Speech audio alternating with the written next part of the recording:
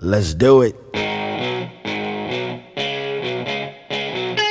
now, shining the spotlight on the future of hockey, Major Jr. Hey, Connor McDavid of the Erie Otters. Matt Barzell of Seattle Thunderbirds. I'm Jonathan Urito from the St. John Sea Dogs. I'm Braden Holpe for the Saskatoon Blades. This is Gabriel Landeskog. I'm playing for the Kitchener Rangers. Hi, this is Sean Couturier from the Drummondville Voltigeur. Carter Hart of the Everett Silvertips. This is Taylor Hall of the Windsor Spitfires. Nathan McKinnon from the Halifax Mooseheads. NCAA. Hey, this is Jack Eichel. I play at Boston University. It's Alex Turcotte. Hey, it's Cale McCarr. Hey, this is Jack Drury. Hey, it's Kyle Connor. Hi, this is Ian Mitchell of the Denver University Pioneers. It's Morgan Barron from Cornell University. Quinn Hughes from the University of Michigan. Hello, this is Jerry York, the coach at Boston College. The World Juniors. My name is Andres Fishko from Team Russia. Hey, it's Joel Farabee from Team USA. It's Norris Sider from Germany. I'm Philip Broberg of the Team Sweden. It's Ellie Tolvanen. Hey, it's Nikolai Ehlers. It's Matt Sogard. Hi, it's Timo Meyer. Hi, this is Jordan Edwards of Team Canada. The NHL Draft. This is Alexis Lafrenière of the Rimouski Oceanic. Hi, it's Quentin Byfield from Sudbury Wolves. Connor Zary from the Kamloops Blazers. I'm Alexander Holtz. I'm Lucas Freeman. Cole Perfetti of the Saginaw Spirit. Dylan Holler from the Wisconsin Badgers. Hey, it's Jake Sanson. I play for Team USA. Braden Schneider, Caden Dooley. Here's Marco Rossi. I'm from the other Sound. And more. Excellent! This is The Pipeline Show. Good weekend. Welcome to another episode of The Pipeline Show with Guy Flaming. That is me. Thank you again to all the listeners who are downloading this episode, whether you are a first-timer or a long-timer, and especially if you're a patron at patreon.com/thepipelineshow. You got lots to get to today, and got to do it really quickly, as some of the content on today's show is happening as we speak, or it's a preview of the NCAA National Tournament, which, as I'm speaking with you right now, it's already begun, in big news earlier today, too, which I will touch on in a second. But we're going to get to the question of the day first off, which is now that the BC division of the Western Hockey League is set to begin play starting tonight. The question of the week is who ends up leading the WHL in scoring after the 24-game schedule for all the teams is complete. Of course, it started here in Alberta at the end of February, the last weekend of February, and then 2 weeks later, it began with the Saskatchewan and Manitoba teams in the bubble inside Regina. Last weekend, the United States division, the U.S. division got going, and this weekend, the BC division. So when things escalated here in Alberta, where the teams started playing 3 games in 3 days on the weekends, it's going to actually wrap up fairly quickly. And probably because it started a month before, say, the BC division, there will be teams who will be done well before other clubs. So once the 24 games is up for every team, who will lead the WHL in scoring? That's the question of the day. I put that up on Twitter. First response I got was Dylan Gunther, and he is currently the leading scorer in the WHL. Just looking at the standings right now in the Central Division, the Oil Kings still a perfect 7-0. Calgary is in second place with a 4-3 record. Actually, the Medicine Hat Tigers are 4-3 with the winning percentage slightly better than Calgary, who are 4-3-1 with a 1 overtime loss. So Calgary has actually played one more game than both Medicine Hat and Edmonton. The Lethbridge Hurricanes are 4th in the division. Red Deer with a record of 2-6-2. They've played the most games. They are also dead last in the division. Meanwhile, the hub in Saskatchewan, in Regina, those teams have already caught up to the Central Division in terms of games played, even though they started 2 weeks later. And that's the advantage of having it in a hub. You could play 3 or 4 games in a week with no travel. It really is much easier to do. Saskatoon is leading the pack right now with a record of 6-0-1. The next best team going by winning percentage would be Winnipeg at 5-2. Brandon next with a record of 5-2-1. Again, all of these games, all of these standings right now as I speak. There are 8 games in the WHL tonight. The U.S. division, well, the early story so far is not only is Everett 3-0, they haven't allowed a goal. 3 shutouts to start the season for Dustin Wolf. Portland has yet to lose in regulation time. They're 2-0-1. And the other big news out of the U.S. division was that a couple of players were released by the Seattle Thunderbirds for, quote, a racial incident within the team. They sent out the press release about that yesterday. That would be on Thursday. And the press release reads that 2 players communicating inappropriate racial comments and actions towards a third player in the locker room was brought forward. The incident was thoroughly investigated. The Seattle Thunderbirds have a zero-tolerance policy for comments and actions that are racially insensitive or bullying. Effective immediately, the two players are no longer on the T-Birds roster. And while the press release didn't mention who those two players are, fans quickly pointed out that the two players who were dropped from the roster from earlier in the year, and they were actually scratched from the previous game as well, were Kai Uchaz and Brendan Williamson. Uchaz, a former 10th overall pick in the 2018 draft, so a key player for the Seattle Thunderbirds, but credit to the T-Birds for taking this action, because that kind of stuff has to be rooted out from all walks of life, to be quite honest with you. So I salute the T-Birds for making that decision and making it somewhat public. They didn't mention the players, but those names obviously are out there now.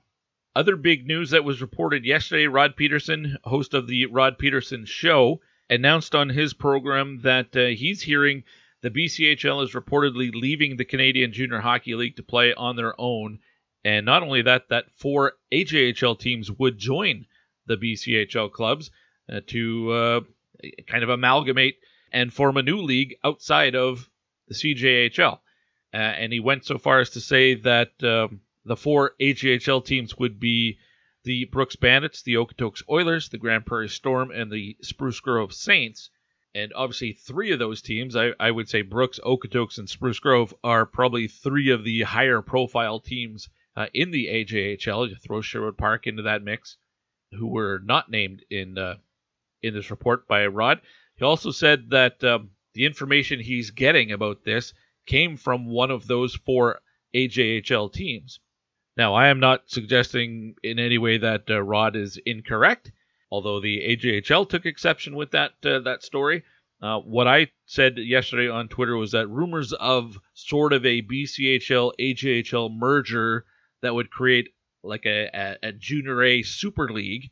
I have heard those rumors since the Pipeline Show started, where it would be teams like the ones that he mentioned, plus throw Sherwood Park and maybe Bonnyville, something like that, and you'd get 5 or 6 of the BCHL's top teams, and then you'd create a 12-team Junior A league that would be the upper echelon of Junior A talent across Canada. So that aspect wasn't new to me. The fact that it's apparently potentially progressing as far as what Rod is describing, that is news, because everything I'd heard had always just been speculation, basically. Now, for their part, the AJHL responded yesterday with a post on social media, which was short and sweet. Says the AJHL remains a member of the Canadian Junior Hockey League, and there is no plan for the creation of a new joint league. No active members of the AJHL have expressed a desire to leave the AJHL and join an alternative league outside of the province. That, quote, attributed to Ryan Bartoshik, the AJHL's commissioner. I saw several tweets from people around the league, around the AJHL, one being Tyler Yaremchuk, who is pretty close with the Sherwood Park Crusaders and hosted an AJHL show on TSN 1260. You've heard him on this program in the past. His information as of yesterday, and I haven't checked his Twitter feed today to see if there was any follow-up, but what he's hearing is that the BCHL is withdrawing from the CJHL, but that somehow, and I'm not sure how that would work, but they are going to stay under the umbrella of Hockey Canada, though. And as for the AJHL teams, he was told that, and the quote he gives is that makes no sense. And as Tyler said, think about it, why would a team add on the extra travel costs and lose out on local rivalries just to join the BCHL? And as Tyler said, it would be more stunning if that happened rather than the AJHL leaving the Canadian Junior Hockey League as a whole, which the AJHL has already said that's not going to happen. Speaking of not going to happen, that was the tweet from Trent Wilhock, who's an executive with the Olds Grizzlies, basically replying to me and to Rod Peterson on Twitter, said, never going to happen. Moving on. Trent Wilhock, one of the executives with the Olds Grizzlies, also happens to be the Wilhock behind Wilhock Beef Jerky, who is the title sponsor here of the Pipeline Show. I traded messages with Trent briefly yesterday about that, but I'm still intrigued where this story goes, if it goes anywhere. He had a one-word reply to the AJHL's social media tweet about the one that I just read, and Rod's reply to that was just one word, yet, as in the AJHL isn't leaving the CJHL yet, and no teams have expressed an interest in leaving the AJHL yet. We will see. I do remember Rod. Listen, Rod is a really connected guy, and I'm not disputing that he has been given this information. I remember back when the Oilers were looking to find a new general manager for Pete Chiarelli, and Rod had tweeted out several weeks anyway, before it was announced that Ken Holland would be the next general manager of the Oilers, and a lot of people were poo-pooing that, and it turned out Rod was correct. So credit where credit is due. Rod is a connected guy. We will see, though, what happens here with the AJHL, and the BCHL, for that matter. I mentioned Wilhauk Beef Jerky, title sponsor of the Pipeline Show. They power everything that you hear here on the program. They have 2 locations, in Leduc and Spruce Grove. I've been to both now. I was at Spruce Grove a couple of weeks ago, and on Tuesday I went down to Leduc, picked up a couple of pounds, and I am actually going to Spruce tomorrow to pick up a couple more pounds of beef jerky because I am off to see my mother this weekend in Cold Lake, and she asked me to bring her some. Haven't seen my mom. I've only seen her once since Christmas of 2019, as a matter of fact. Only saw her in the summer of 2020. So it's been a long time. She only lives 3 hours away, but because of COVID, we're keeping our distance and all that. I'm just going to sit in her backyard on a lawn chair and sit around a campfire, something like that. It's my birthday this weekend, so going out to see my mom. And she asked me to bring her some jerky, and no better jerky to bring her than Wilhauk Beef Jerky. It's Alberta's best beef jerky. So good, so delicious, so tender. If you haven't tried it yet, you need to try it. You can get in touch with either location. Just go to their website, wilhaukbeefjerky.com. Wilhauk, spelled W-I-L-H-A-U-K. Wilhaukbeefjerky.com. The NCAA National Tournament has begun, and my bracket is out the window already as Bemidji State doubles up Wisconsin 6-3.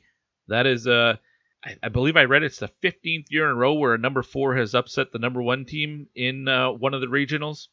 Just goes to show you how important it is just to make the tournament, and that there's enough parity through college hockey that it's quite possible.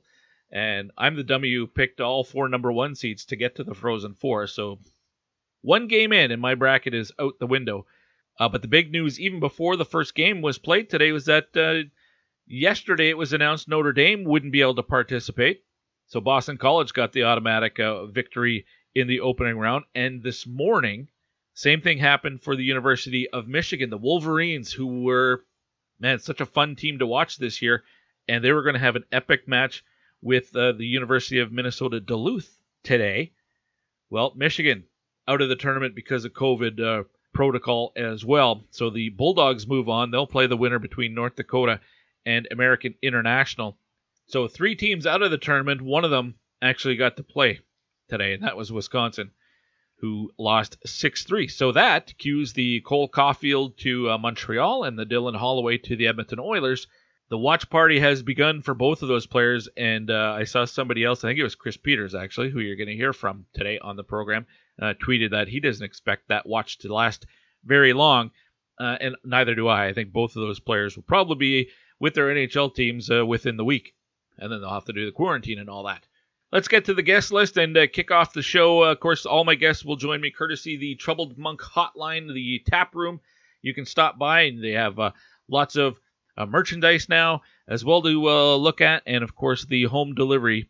Use promo code PIPELINE. You can get home delivery in Alberta absolutely free. If you live between Calgary and St. Albert, that includes Edmonton and Sherwood Park and Red Deer and all the towns in between, you can get that delivery absolutely free just by going online and ordering at troubledmonk.com/shop and using promo code PIPELINE. There's a new IPA on the website this week. That would be the Adaptation Double IPA.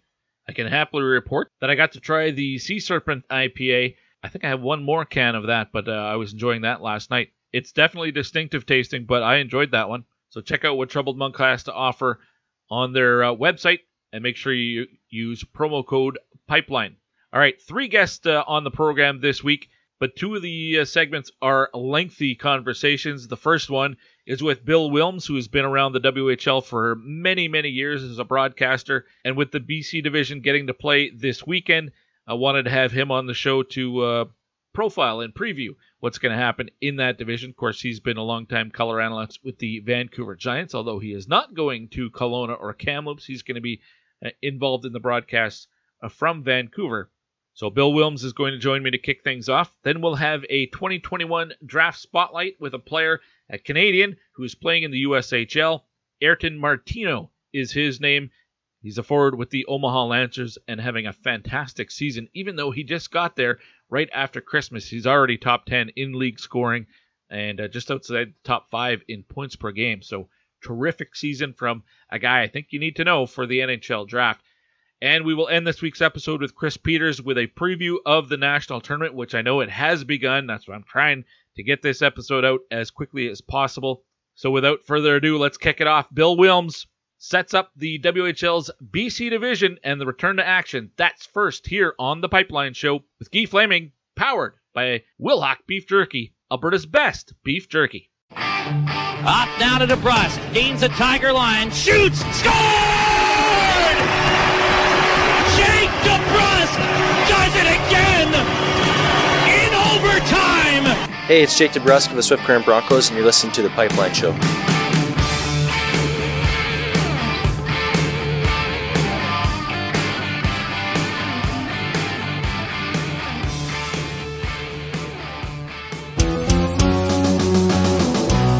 The Troubled Monk Brew of the Week is the one that started it all. Tell us more about this classic, bud. Golden Gates Golden Ale, an easy drinking golden ale that you can use as your gateway to craft beer. This beer highlights the best malt in the world, grown right here in our backyard. Player comparable, Nathan McKinnon. Underrated, yet awesome, every time out.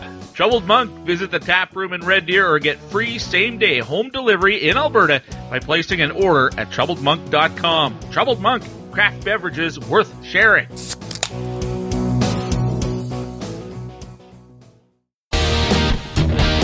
You're listening to The Pipeline Show with Guy Flaming. I got a bad feeling about this. It's The Pipeline Show with Guy Flaming, and we'll begin this week's episode off. I couldn't think of a better guest to do it, as the BC division is finally getting back into action this coming weekend, as the 5 remaining teams in the WHL who haven't started yet finally get to hit the ice. And that means my next guest is going to be back busy again. Bill Wilms, welcome back to the program. Bill, how are you? Sure. I'm great, Guy. Thank you very much. I've been playing with him all week. Every text I got from Guy, I just said one word answer, sure. And obviously, most of the stuff we worked back and forth, Guy, just needed a sure. Happy to be with you again. Well, it's great to hear from you. And I know before we start with the actual business, a big day for you. Yeah, we got the needle, got the shot. My wife and I back to back. She was, I think, 412. I was 419 or something, or 421. I mean, it's to the minute. They do a great job, and I feel pretty good, actually, to be honest with you. No side effects. In fact, I didn't even feel a needle go in my arm, but that's good. No, the more the better. Awesome, good for you, Bill. I think I'm probably a little bit further away than I'd like to, for sure, to get the shot, but I think maybe in the next couple of months. So fingers crossed for that. I think it's important that everybody does get immunized so we can put this darn COVID business in the rearview mirror. But thankfully, the WHL has, it's been, almost a month now here in Alberta, BC getting going this weekend. What's the last 12 months been like for you, Bill, when it comes to, work-wise? Well, I thank goodness I got a golf business that is my real job, and we produce a discount golf cart in Vancouver, have for 25 plus years, expanded to Winnipeg 4 years ago. This is our 5th year there, and this is my bread and butter, and obviously having taught school and being pensionable, if you will, in that respect, I do get that, but the hockey is something you miss. Obviously, I don't do it to the point where you can make a full-time living out of being a color commentator in the Western Hockey League, but a year without hockey, 22 years in a row, Guy.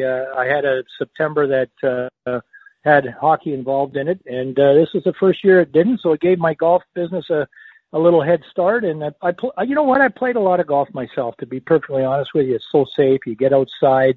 I think the golf courses have done a marvelous job of keeping things safe, the distancing and the staggered tee times and the sanitation of carts and flags and everything else. It's just been great. So I've kept pretty busy. It's been pretty good. Well, I can tell you that when the golf courses, in a normal year, the golf courses don't open here until April, and they shut down around late October. So there's a good 5 months of the year there's no golf here anyway. And then with the COVID stuff this past year, there were stretches where the golf courses weren't operating. So were you golfing all year round this year out in Vancouver?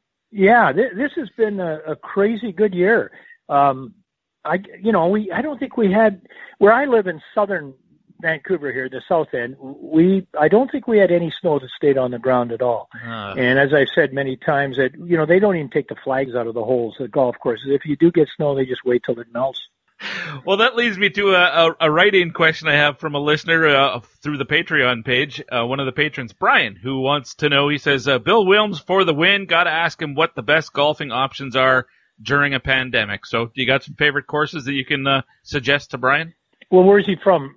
Alberta? I actually think he's from the Portland area, to be honest with you. Well, this Pacific Northwest is obviously prime weather-wise for Canada for playing golf year-round. There'd be many times that I would do a game in Portland and drive my car down maybe a day early, stay overnight, next day play some golf before the broadcast. Did that once last year. It was phenomenal. But I generally try to incorporate most of my golf with the golf courses that are asking for Golf Digest panelists to come out and do a rating for them. So I've been a panelist for about 30 years, and so when I'm in Portland, I'll look at the courses on my list that are saying actively seeking evaluations, and then most of them are private clubs, so I'm fortunate enough to go there. Seattle's got some wonderful courses, but again, I tend to be fortunate enough to be able to get to some of the private clubs, and you're not spending 4.5, 5 hours on the course either. It's usually very, very quickly. And Guy, I don't mind playing alone. I often play with a power cart myself, make my notes, and do my job for the magazine, and away we go. So, Vancouver's got terrific course. Anywhere along this West Coast is obviously, hey, it's going to be wet. You're going to have to play in the wintertime. You're going to have to play some wet golf courses, but they build courses now with, 8, 10, sometimes 12 inches of sand underneath. Courses are redoing some of their fairways, and so the drainage is fantastic by and large. All right, awesome. Well, I hope Brian was able to take something from that. And you get to the private golf courses, you just roll up and say, hey, do you know who I am? And they let you right in, right? Well, no, yeah, you know what? It's not quite like that. I mean, sometimes I have to send my accreditation a couple of weeks in advance. Certainly have to book in advance. But I would suggest, if you want to know, really just everything is online now, to be perfectly honest with you. You can get all the information you want. And, if I can plug our magazine Absolutely. A little bit, I'll say, go to Golf Digest and Google Golf Digest and go on, the great best public courses in each state. And you'll see exactly what's available to you as a public golf course player. And it's pretty fascinating. You won't get links style courses, Ogie, too often because of, the trees in the Pacific Northwest and that kind of situation. You get a lot of golf courses with individually lined fairways where you're treed and it's very pretty. Everything's green. I mean, obviously this Pacific Northwest, so you've got green everywhere. But, go to, for example, Golf Digest online and Google the public courses in each state. You'll get a good list of them. And the business that you have the golf cart manufacturers? Well, the golf card. It's Sorry. A discount. Yeah, no, but that's fine. It's a discount golf cart. It's again, discountgolfcart.ca. discountgolfcart.ca. You go online, and to this point, you can click on a Vancouver card or a Winnipeg card. But, Guy, being my contact person, I've been asked to start this in Alberta. Oh. We have the Chorus radio network, CJOB in Winnipeg, and Power 97. OB Winnipeg carries the Jets games, carries the Bomber games, and they have said, we want your golf card. So they sell it on the radio for me. All I have to do is get the inventory, get the courses. They sell it, and it's been great. Same thing in Vancouver. We are now the Sportsnet discount golf card here because TSN, which it was, went off the air. Yep. But in Edmonton, I think, what is it, Czech? C-H-E-K? No, Ched. C-H-E-D, Ched. And they do the Oilers and the Eskimo, well, not the Eskimos anymore, but the Edmonton Football Club, whatever they're calling them now. What do you think? What are they, elk or something? I don't know if it's become official or not. I know that was one of the names that was in the running. What do you like? I was fine with the Edmonton Empire because they'd kind of been building that for 3 or 4 years, but they decided to move away from that. But and they'll keep the double E, though, I'm sure. Yeah, every name that they threw out there for the fans to vote on was an E so that they could keep the logo and everything else just moves ahead. You? What was the other one? Was the Elk, the Empire? There was one more. It'll never not be the Eskimos for me. I don't care how they change names. So that's my take on that. But nudge, nudge, wink, wink. Chorus Network, CHED, Ched. Maybe we get in touch and run some program in Edmonton as well. There you go. I hope it works for you. All right, Bill, let's get to the hockey. And there's 5 teams in the BC division. They're all going to meet up in either Kamloops or Kelowna and do the bubble. What's the breakdown? Who's where? Well, you know what?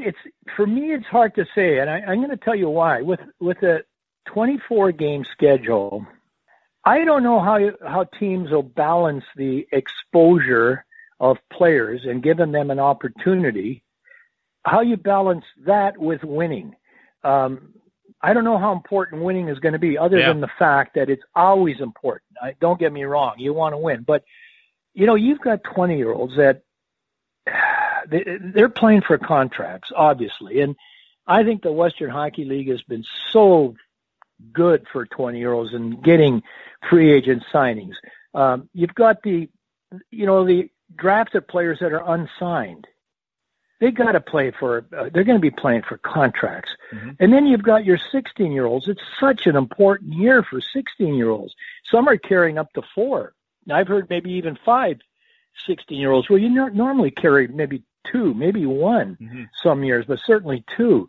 And then your draft eligible players, your 17-year-olds. Now, I don't know what the NHL is going to be doing about the draft. I think they're going to delay it to give the scouts a chance and the players a chance to play a little bit next year as well. But all of these situations are under a microscope. So what do you do as an organization? You only got 24 games. And I heard that the playoff schedule, if there is one, will be different for each division. And it's going to be short. It might be winning team in the division. So your schedule of games plus your playoffs, and if there's only one team, let's say, it makes the playoffs, or 2 in a sudden death, I don't know how they're going to do it. Mm-hmm. How important is your record, your win-loss record, when you still have the obligation, as I outlined, of 4 or 5 different age categories to satisfy. So how do you balance that? I'm not completely sure. Is there a Memorial Cup this year in 2021? Yeah, without the OHL starting yet, and if they don't do something soon, then you'd probably scrap the year for the OHL. And then do you have a Memorial Cup without one of the leagues? Do you just have the WHL champ and the Q champ squaring off for the Memorial Cup? I don't know. Well, there you go. So I don't know either. And again, I just wonder how important that aspect of getting as many wins as you can at the expense of, sitting guys, that really need to get exposed and those are some critical years. Your 17 and 16-year-old year. We got a guy here, Zach Ostapchuk. Yep. I think he's from Edmonton. Yep. He's, he got hurt, missed 35 games last year. And if he's already missing, whatever he's missing this year, that's a whole year without hockey. And at such a critical age, Guy, when you're growing 2 and 3 inches and putting on 15, 20 pounds sometimes, it's hard enough when you're playing all the time. So now you're not playing and, you got to develop. You can't lose a year of your team. Your franchise can't lose a year of 16-year-old undeveloped 16-year-olds That's because right. you'll pay a couple years for it, Yeah, I really think this year is all about development. Just, for the 20s and the 19-year-olds, as you mentioned, looking to further their career after the WHL, and the young guys need to get acclimated to this level so that they're ready to go next year, knock on wood, that next season's a normal season. So I think it's more about development, but when I've asked GMs and coaches, they say, well, we want to win the games. I think once the puck drops, the players that are there, they want to win. The standings may not matter to media as much, but I think development goes hand in hand with winning too. I think if you want to build a winning culture, you don't do that by losing games. Yeah, I don't think any of these guys, I don't think any of the players at all, any of the coaches have ever played 24 games in a season. I mean, they just, it's something brand new and it's going to be watched. But, for Vancouver here, obviously, without a Bowen Byram, you're going to have a little different look. I mean, to me, he was always the architect of danger. You just you couldn't take your eye off him because he was going to do something spectacular. And it's obviously they prepared to completely go ahead without him. But, the 3 20-year-olds here, Tristan Nielsen, Eric Florchuk, and Alex Kanak-Liepert, Nielsen is the 20-year-old that they got in the trade with James Mom that went to Calgary. Mm-hmm. And they gained a year on that trade, Guy, and this was the year. They were going to get 68 more games than James Mom because he was a 20-year-old. Right. Well, that's cut down to 24. Florchuk, he had 23 power play assists last year. And, Vancouver power play with Byram at the back end was pretty good. And Florchuk, when they picked him up out of Saskatoon, he was a key part to that power play. And I'm not surprised at all for a second that he's one of the 20-year-olds. And Nielsen's a sniper. I mean, he had 9 power play goals, 30 goals on the season, and, really came into his own. So I expect Vancouver power play to be pretty darn good. Kanak-Liepert's the most complete Vancouver defenseman that you could keep. I think he's a plus 50 in those last 2 seasons. So that's important. Minor is, Trent Minor will get the goaltending job. There's no question. And what did he play? He played 6 games, I think, with Colorado in the American Hockey League. And earned a contract. Earned a contract. 903 save percentage. He was only 903 in the Western Hockey League last year. Yeah. He played the most of all 5 goalies at Colorado. It's great for him. Great for, a good representation for the WHL. There's a lot of guys who were in the AHL this year from the Dub who fared very well, and he was definitely one of them. Yeah, and I mean, how confident is he going to be coming back? Yeah. And he's not going to have to share anything with David Tendick. Obviously, a key guy, too, is Justin Sordoff. Mm-hmm. He thought he was going to go, that he was going to go in the top 2 rounds. He thought he might even go in the first round. I mean, Florida, I think, is extremely lucky. What they get him in the third, or was it the fourth round? 3rd round, 87th overall. And I think he's going to play with a bit of a chip on his shoulder, even though he's drafted and he's in the NHL as far as, property of an NHL team. I think he's going to try to prove something that maybe he should have, gone a lot higher. His consistency, he had a stretch last year where he played 10 games in late January, and it was early February. In 10 games, he had 10 goals. They have to get that out of him. There's no question that he has to be that consistent a player. So, and a prop here to the Giants, I think they've had a player drafted now in 16 of 19 years. So, it's kind of exciting, for him. And as I say, I think he's going to be, kind of a key part to this team. I'm interested in the fact that the Vancouver Giants got 3 players from the Alberta Junior League. They got Adam Hall. He's a 19-year-old. Yep. Spruce Grove. His brother is that twin brother, that's at Lethbridge. Yep. And I think he's leading Lethbridge in scoring. Could be. And Adam had played a little for the Hurricanes at one point too, I believe. Right. And they got a guy by the name of Caden Chabot or Chabot. I don't even know for sure his pronunciation, but this guy got 19 goals at Drayton Valley last year. Yep. And he's an 18-year-old. And I think the hook there, or the connection rather, is that he played with Michael Dick, the coach. He played for him in Bantam, and he played with him in Midget.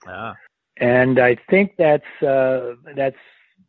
think that he may come highly, recommended. I don't know at all. I haven't seen him play. I don't know his upside.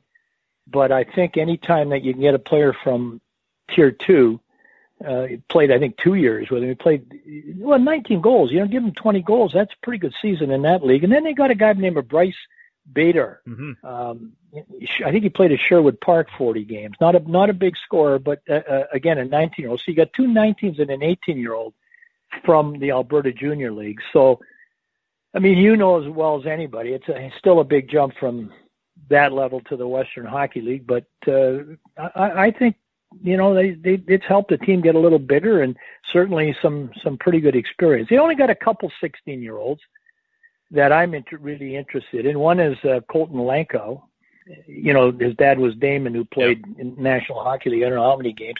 You know, Guy, the first time I was in Tri-City with the Seattle Thunderbirds, okay, we started, I forget what year it was, so long ago, 95 or 96 season, I think it was in there. Okay. So anyway, it's our first trip to Tri-City, and I'm still kind of getting used to the Western Hockey League from the radio broadcast, and we go into Tri-City. Now, kind of never forget this. The starting line that night for the Americans was Damon Lankow, first-round pick of Tampa, Terry Ryan, a first-round pick of Montreal, and Yaroslav Sveikovsky, who went on to be a first-round pick that year with Washington. And I'll tell you, I said to myself, whoa, two and one likely first rounder all on one line. And I thought to myself, you know, welcome to the Western Hockey League. This is the kind of talent that, you know, that they've got here. But Colton is a 16-year-old, and he just come in from Phoenix apparently yesterday, and he's got the quarantine, so he probably won't be in the lineup. Oh, I see. Okay. Well, he won't be in the lineup. Yeah, for a couple of weeks. Yeah. Yeah, for a couple of weeks. And then Julian Cull is a 16-year-old that they got. He's a Victoria kid, and he played some junior B hockey on the island. And you know, he's a 16-year-old, and it looks like they're going to carry the two. And you know, with the 20-year-olds that I talked about, you know, they're going to be certainly good from that point on. I shouldn't forget their European draft, Marko Straka. Yeah. Slovakian, 18. I don't know nothing about him. I'm just impressed that Vancouver got an import in, because as far as I had known, I thought Portland was the only team that was able to get their imports over. I don't think there's that many imports in the dub this year, and I think that's part of the reason why we see so many 16-year-olds. Yeah, well, that's interesting too. Yeah, I mean, you got to get lucky with your import players. You know, you go to a team like Prince George, they've not had a lot of luck up there with imports. You got to strike it. You got to have a bit of a catch, you know, lightning in a bottle to get one of these guys that's a high-end scorer. But this kid's a defenseman. He's got some pretty good size. Played for Slovakia, I understand, the World Junior. So I'm anxious to see him. He's over here, and that's always a good sign. And then they've got on their roster, and I've not talked to anybody about this kid, Mazden Leslie, a 15-year-old. Why would a team have a 15-year-old listed on their roster if he can only play 5 games? Or his name's not Connor Bedard. Yeah, he was Vancouver's first rounder. I think he was 10th. And when's his birthday? Does he turn 16 right away? Well, he's a 15 hockey-wise. I know that. Okay.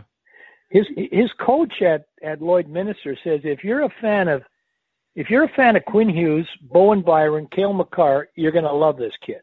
So, I mean, that speaks highly of him. And, I mean, that's an organization. That's a coach that had Cale Clegg, had Ty Smith, so he certainly knows a little bit about defensemen. So, I mean, it's going to be an interesting team. Overall, it looks like this team is going to be maybe not quite as prolific scoring-wise when you don't have a guy like Byron. But it looks like when I look at the size, Vancouver's probably going to be a little bit bigger. But you know what? Trent Miner is going to be a big factor in goal for this hockey club this year. So we're excited about that, and that all starts Friday night. Well, the question with the young defenseman might be a good one for Barclay Pernetta or Michael Dick, but I'm guessing maybe it's because he's not getting to play at all this year, so having him there to practice at least. Maybe he doesn't get into any games or only a handful of games, but just to practice to help him with his own development for this year. You know, 3 months of that might be better than just staying at home. Good point. You know, but why? But I'm wondering why on the roster. Oh, I know. You put him. You have to put a 50-year-old on the roster. He can only play 5 games. Right.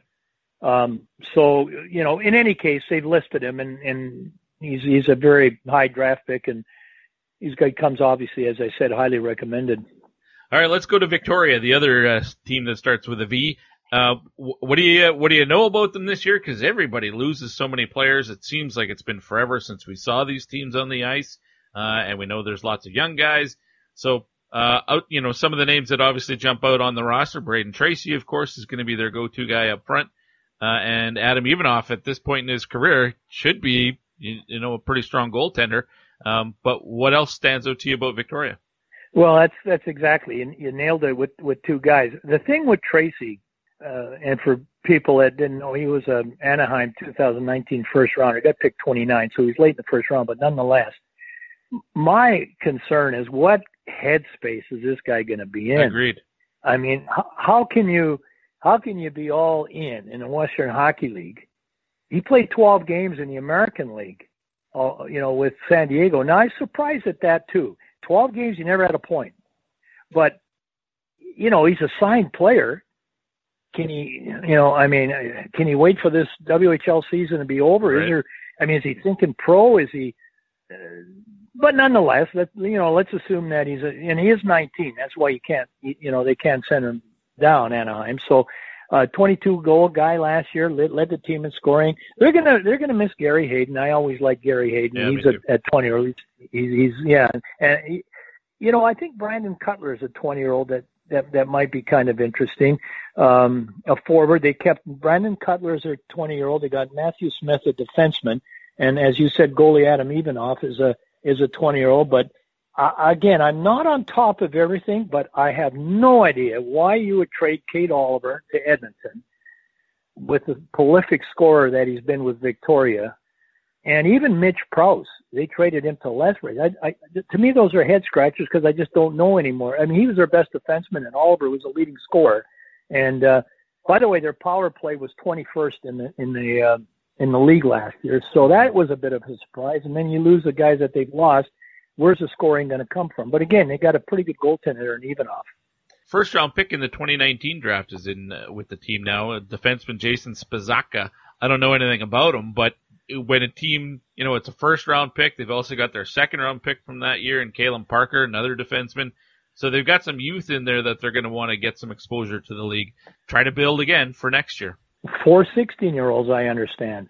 And that's the point. So, if it's just winner take all in the BC division as far as advancing to anything beyond, your own division, then boy, you got to get these 16-year-olds some ice time. And they've got a pretty good kid in Jackson Alexander that they got in the Kate Oliver trade from Edmonton. But I just don't know an awful lot about him. I know he's had a couple of shoulder operations, hasn't played a lot of hockey, but Oliver was, at least against Vancouver, he was always dynamite. Yeah, Jackson's not on the roster on the WHL page for Victoria, so I'm not sure if he's with the team at the moment or not. I haven't heard.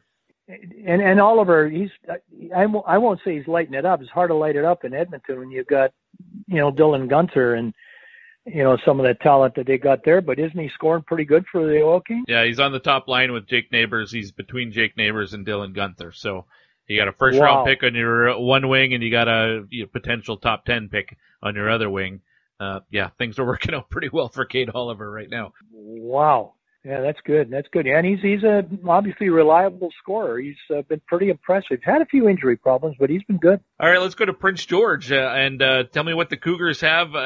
This is a team who's kind of been struggling the last few years, but down years usually mean to high draft picks and improvement, you would hope. And I know their first round pick from 2019 is Keaton Dahaniak. His older brother is a member of the Edmonton Oil Kings. But for me, this is again, you got Tyler Brennan and Taylor Gauthier in net. They've got to be, if at this point in their WHL career, they should be, like one of the best tandems in the league, if not the best. Kind of like what the Giants had last year with Trent Miner and David Tenda. Yeah. Gauthier, what did he? I think he had the most minutes played in the Western Hockey League. Second most shots faced. He was a busy guy, and through all that, a .917 save percentage. So he was always impressive when when we played him. He's a 19-year-old, and I think their backup is likely going to be that, at least the kid we saw, Tyler Brennan, a 17-year-old. But Guy, when you're 20-year-olds, and they are the keys to your hockey club many years, Yeah. You better have guys that can really make a difference on the ice. Well, they're Jack Sanders, a defenseman. Elijah Kalina as a forward. I think he had 4 goals last year. And Cole Moberg with a 9-goal season. He's a defenseman. He's playing pro hockey right now, I think, at Rockford. Yep. Last year, I think Prince George had the fewest goals in the entire league, 144. And you've got no goal scorers returning. I don't think that 24-game schedule can get over quick enough. Yeah. 6 16-year-olds, and they haven't got an import that I could see. But, golly, they were a tough out every time I saw them last year. They battled you right, not to the final whistle, to the echo of the final whistle. You just had your hands full with that Cougar team. They skated and they worked but I just don't see much. I don't know much coming back there. I know they've got a couple younger guys. I wasn't overly impressed with the overall offensive season.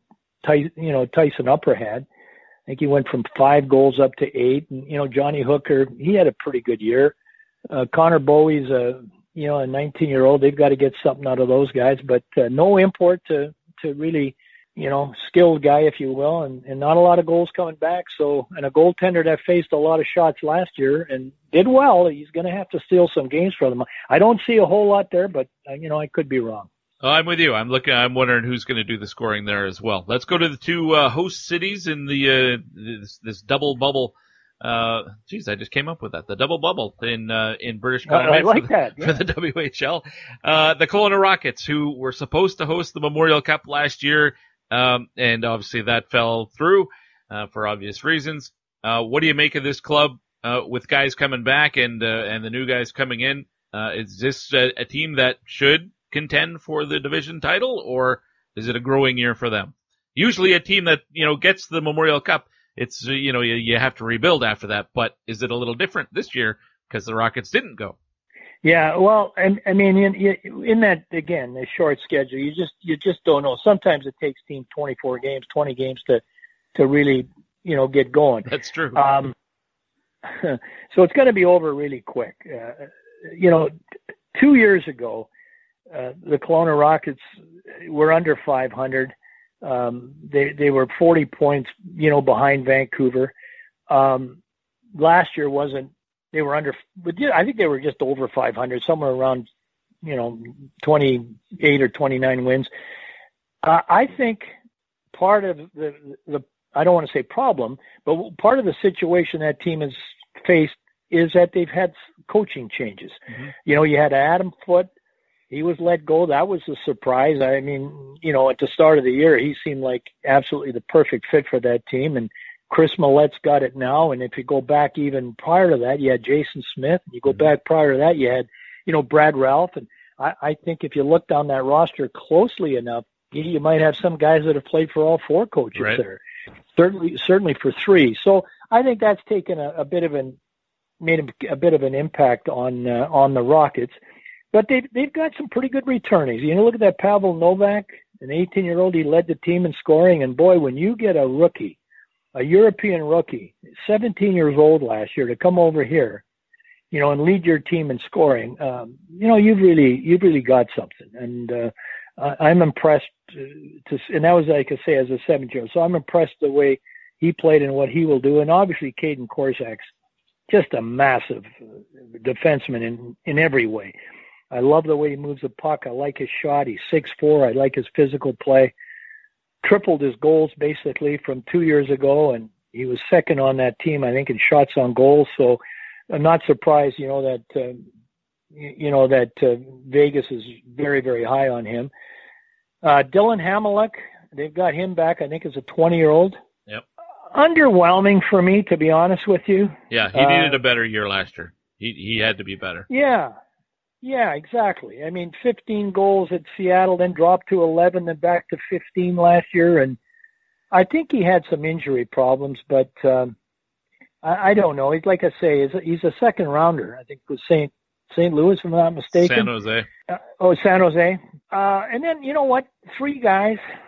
I like Tyler Wong. I liked him as a 16-year-old, but, you know, at 5'8", I wouldn't say he was explosive. You know, 16-year-olds usually can have a little bit bigger productive, or at least you hope that they have a little bigger productive years. I think he was a first-round pick for them. Yep. They had a guy named Alex Svetlikov who you know played in the BCHL. They got him to come to the Western Hockey League, and that was going to be a big acquisition. Nothing fantastic. And then, you know, when you look at Sean Comrie from the NCAA to Kelowna, defenseman, played 35 games, 17 points. I think he had 3 goals. I think they got to get bigger years. And let me put you this way. It always happens, or almost always happens, that guys jump from 8 or 9 goals to 20 goals. I mean, this is such a great development league, but it can be the 24-game schedule.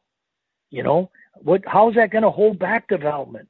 Mm-hmm. And then a guy that they picked up, and I don't even know I don't even know the implications behind this. You would know better than I would. David Cope from Edmonton. Yep. The Oil Kings just had too many 20s. They had to trim down. I think they had 5 or 6, and Cope was one of the odd men out. And again, a couple of years of 14 goals and then dropped to 13 last year. Again, as a 20, can he be a 20-goal guy? I mean, even in a shortened season. Yeah. But they got a couple goaltenders that. Oh, and I wanted to mention Jake Lee, the defenseman that they got from Seattle. I don't know what it is. I've liked him for a couple of years, but somehow the pros never warmed up to his game. And you know, he's a 19-year-old, and he hasn't been drafted, and you know, he could have a big year this year. But the 2 goaltenders, Roman Bazran and Cole Schwebius. Again, if I had a 68-game schedule or a 70-game schedule, you could probably see a little bit more into the future because you expect guys to make a little bigger improvement. But sure, it's got to be very, very quickly in a shortened season. All right, let's finish it off with the Kamloops Blazers, who I think most people would probably say are the top team in the division right now. They got Dylan Garand in net and some big boys on the back end, including Montana Onyebuchi. And up front, Connor Zary just drafted in the first round, and Logan Stankoven, who could be drafted in the first round this year. There's lots to watch here for the Blazers. Yeah, no question. You know, they were probably psychologically hurt more than any team with the shutdown last year, because I think they were really rolling. This was a good hockey team. This is a team that was really, really hard to defend. You know, I think they had the top line and scoring line in all the junior hockey. They had Centazzo, Zane Franklin, Connor Zary, 250 plus points. Mm-hmm. You know, I think they had 111 goals. Put that in perspective, the entire Swift Current team had 129. So this is a line that was really, really explosive. This is a team that was number 2 in the entire league in power play percentage. And what was interesting to me is they drew more penalties than any other team in the Western Hockey League. They were on the power play more times than any other team. You know, and their key returners, you've already said, obviously Stankoven, Centazzo, and Zary. I mean, Zary played 9 games in the American Hockey League and got with Stockton. And I mean, what did he have? He almost had a point a game in the 9 games he played with Stockton. So obviously, at this point, I'm guessing that he will play with Centazzo, and I'm wondering if they'll put somebody like Stankoven to take the place of Franklin on that line and go with Centazzo, Franklin, and Zary, or Centazzo, Stankoven, and Zary as their top line and kind of replace what they had. I don't know how their depth is beyond that. If they can, you know, line 2 and line 3, maybe they'll have to keep Stankoven on a second line. But, you know, when you got Onyebuchi and Baragno, a defenseman, and Quinn Schmiemann, a defenseman, Sean Strange, those are 4 defensemen back, 2 20s and 2 19s. Yeah. And anytime you got 4 defensemen returning with that experience, that age group, You don't see a 16-year-old out there. At this point, you don't see a 17-year-old. You know you got some pretty good stuff back on the blue line. And then you've already mentioned Dylan Grand and the kind of goaltending he gives them. So, I mean, I couldn't agree with you more. This is going to be, I think, the team to beat in the BC division. Now, I don't know what home ice is going to mean to them with no fans in the building. Right. But it's got to mean something. It's got to be familiarity with the building. So when you got the strongest talent coming back and you're playing, in Kamloops, your home ice and your power play has been as good as it's been and your record has been as good as it's been. What will that, will it be a factor at all? But I do think I agree with you. They are the team to beat, going in. And we'll find out Friday night where Vancouver plays Kamloops right out of the gate. Bill, we kind of talked about the playoffs and the uncertainty if there's going to be a playoff, or you were saying you were hearing there will be, but it'll be different in each division. What do you expect? To me, it seems like it's pretty easy to have at least divisional playoffs, and then you can crown a divisional champ. And once you've done that, you got 4 teams. How hard is it to bubble up 4 teams in one area for 2 or 3 weeks and play it out? Well, that's ultimately the way they'll go, in my opinion. I think they'll have something. I mean, I have heard it be from something, not elaborate, but a little more elaborate than, your division winners, your champ. Again, I think you owe it to the players. You're already giving them only 24 games. Yeah. I think you owe it to them to have a playoff scenario, don't you? I agree. I'd like to say the owners should get something out of it too, but they can't sell tickets. This is just an expense this year from an ownership perspective. My hat is really off to the owners of the league. No question. I'm hearing it's like $400,000 to have a team in the BC division this year in this scenario. I mean, if there is playoffs, I don't care if it's the best 2 out of 3, but make the games mean something to the point where if a team loses, they're out. Yeah. And if a team wins, they advance. So whether that's a bye to the team in first place and 2 and 3 play a best of 3, I'm hoping there's some kind of a playoff format. Yeah. I agree with you. Have you heard anything from the other division? Nope. Everybody on that I've asked is everything's being considered and no decision has been made. Yeah, and I can't look that far down the road at this moment. But if there is no Memorial Cup, does that give the teams a little more time to finish a league here? To finish a playoff properly. I don't know. Yeah, I would have to think so theoretically. I don't know, but yeah. The Memorial Cup was it in OHL? You said, right? Well, the league hasn't started at all, and yeah, were they not supposed to be the host this year? I think so. And I think it was Sault Ste. Marie was one of the teams considered, because I had heard somewhere that might be a city that has low COVID numbers. Ah, I see. In Ontario. So I don't know, but it's something new, and I know I couldn't possibly commit to 40 games personally away from home and in a bubble. So I'm going to be doing with Chris Wall, who's our host. We are going to do a pregame show from Vancouver. We're going to do in between periods from Vancouver, and we're going to do a postgame show from Vancouver. Now, excellent. There's 24 games, and 7 only conflict with Vancouver Canuck games because we're on the same station. Right. Sportsnet 650. So we have a lot of games that will be actually on the radio, and I don't know the delay thing. I don't know. Hey, I put a headset on, and that's about it. I don't know anything else, how anything else works. We had a kind of a Zoom meeting here the other day with about 4, 5, 6 of us, and I could just listen. I just tell me where you want me and where the headset is, and I can go from there. Right. But I don't understand how the streaming, like apparently when I can't do color from Vancouver with Dan doing the game in Kelowna or Kamloops. Yeah, because there'd be a big delay. The delay. Yeah. Okay, so I believe you guys when you say that, because I don't know. Well, if you pulled up WHL Live in your booth while you're watching a game in person, it's like a minute difference. Yeah, there's a huge right? delay. That much, eh? Yeah.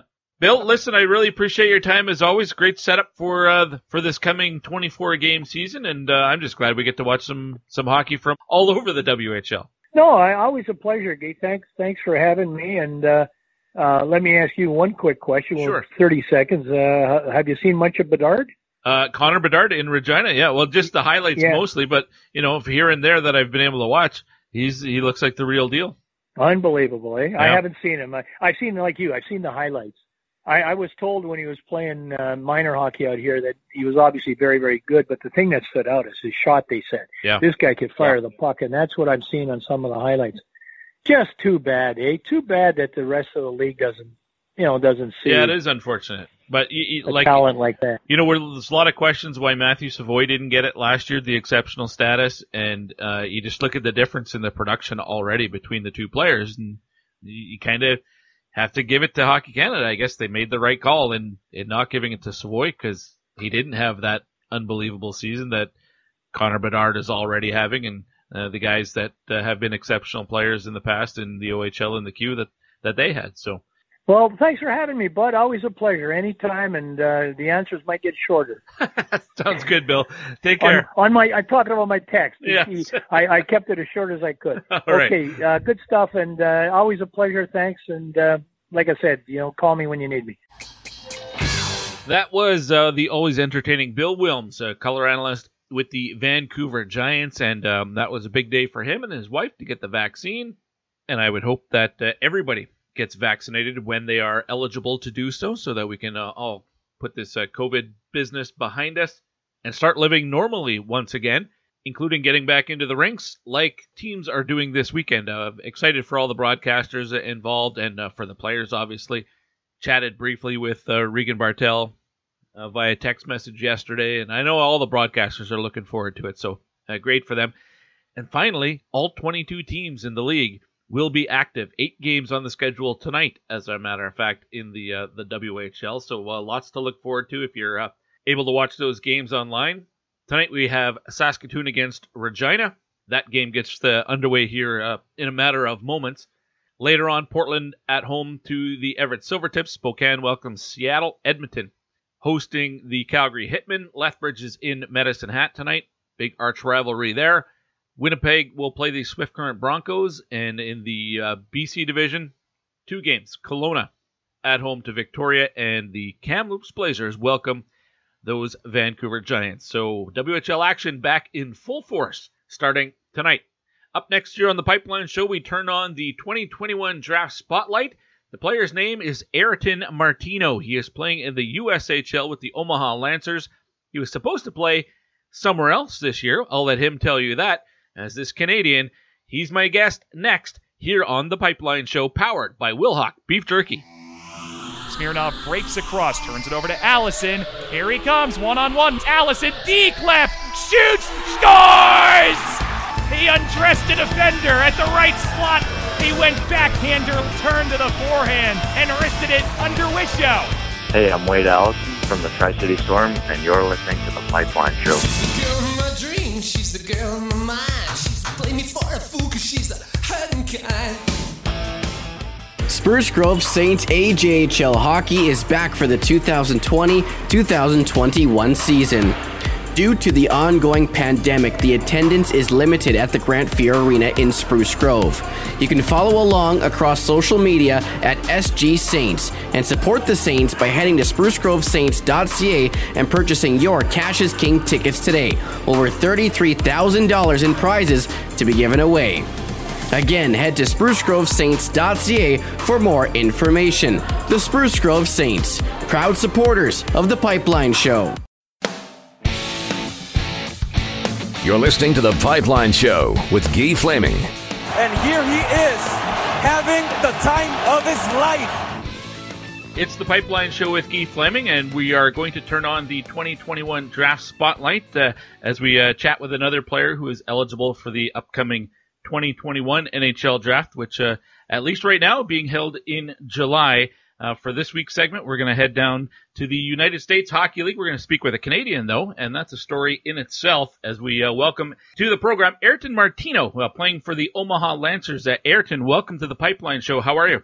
Good. How are you? Thank you for having me on. I'm really excited. Well, I appreciate you making the time, and I got to be honest, in 16 years of doing this show, started back in 2006, you're the first Ayrton that has been on the Pipeline Show. So this is not a common name that I've seen. That must be kind of cool to have a name that isn't, it's not a John or a Paul or a Tim or a Tom. Yeah, I mean, growing up, it wasn't very, very cool to have an outgoing name like Ayrton because all the supply teachers and all the teachers and friends couldn't really say it.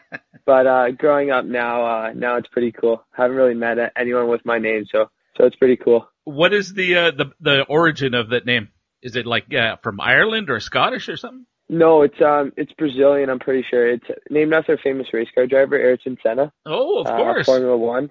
So my mom's really big into Formula One race car driving. So she kind of got the choice of my name, and then my dad got the choice of my brother's. All right, fantastic. What did your dad go with for your brothers? Giacomo. It was a good horse race. And that horse won, actually. No, it's not a joke. That horse won the race. Oh, that's cool, but you've got bragging rights over your brother where you're named after a race car driver. He's named after a horse. Come on. Yeah, 100%. Don't tell him I said that because I don't think he even knows yet. I don't think he's of the age to know what that is yet. Oh, that's fantastic. We're off to a great start. And Martino, is that Italian or what is the background there? Yeah. My dad, both my parents, Italian, and my grandparents are from Italy. So.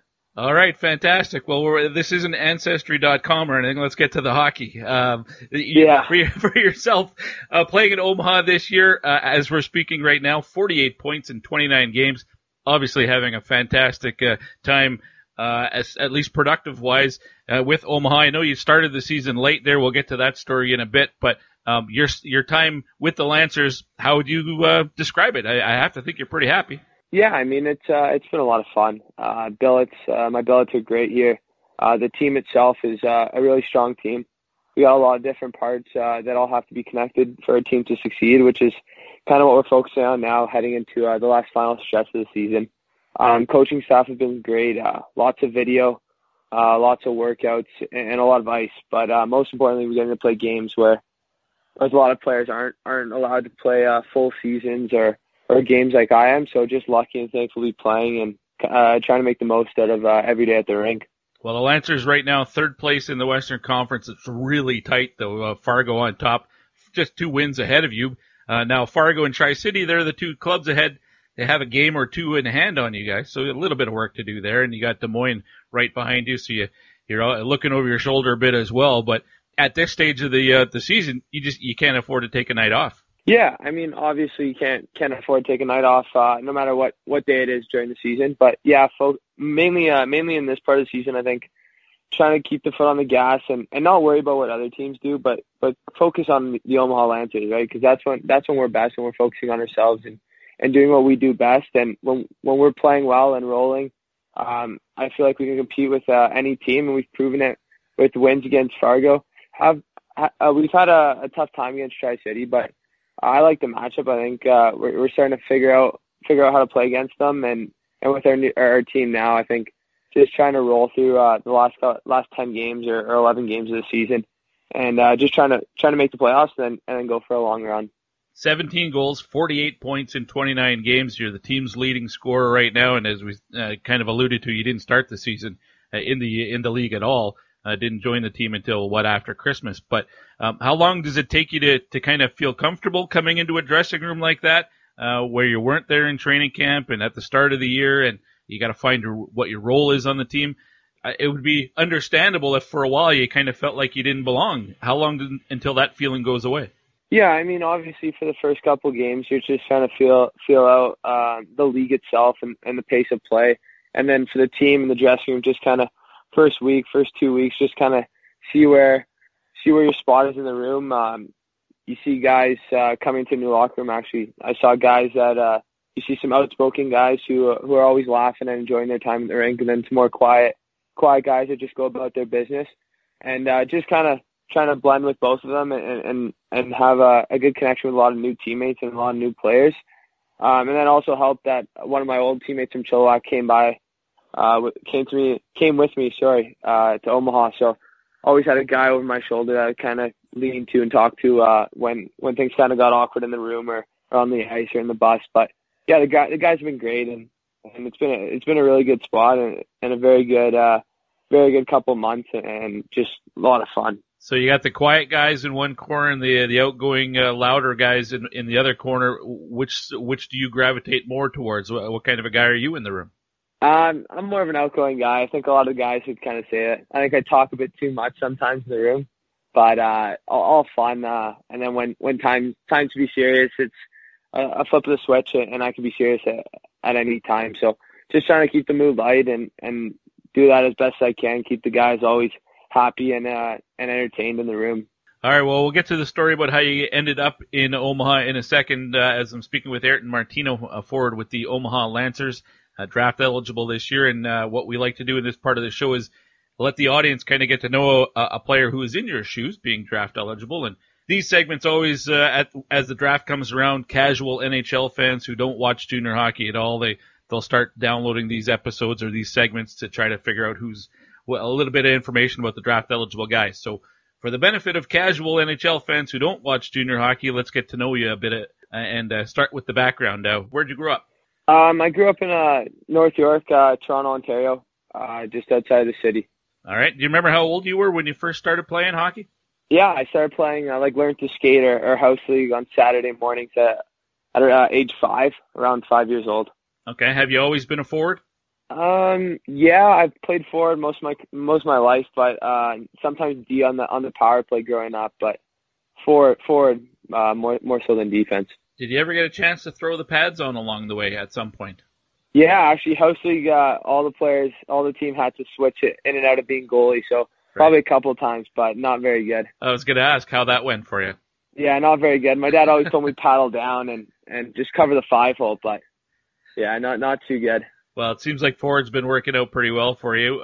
You played a couple of years at St. Mike's, and I know we were just chatting before we started with the Italian last name Martino. A lot of other Italians from Ontario have gone through St. Mike's and off to college, and we'll talk about your college choice as well. But what is it about the St. Mike's Buzzers and maybe the Italian background for a lot of their former alumni? Yeah, I mean, St. Mike's is a great program in the Ontario League. A lot of history to that school and that program, and it was a great 2 years and a lot of fun. You were drafted by the Guelph Storm, obviously have chosen to go the other route. Have you always known that you were going to be a college guy, or when did the NCAA come into the picture for you?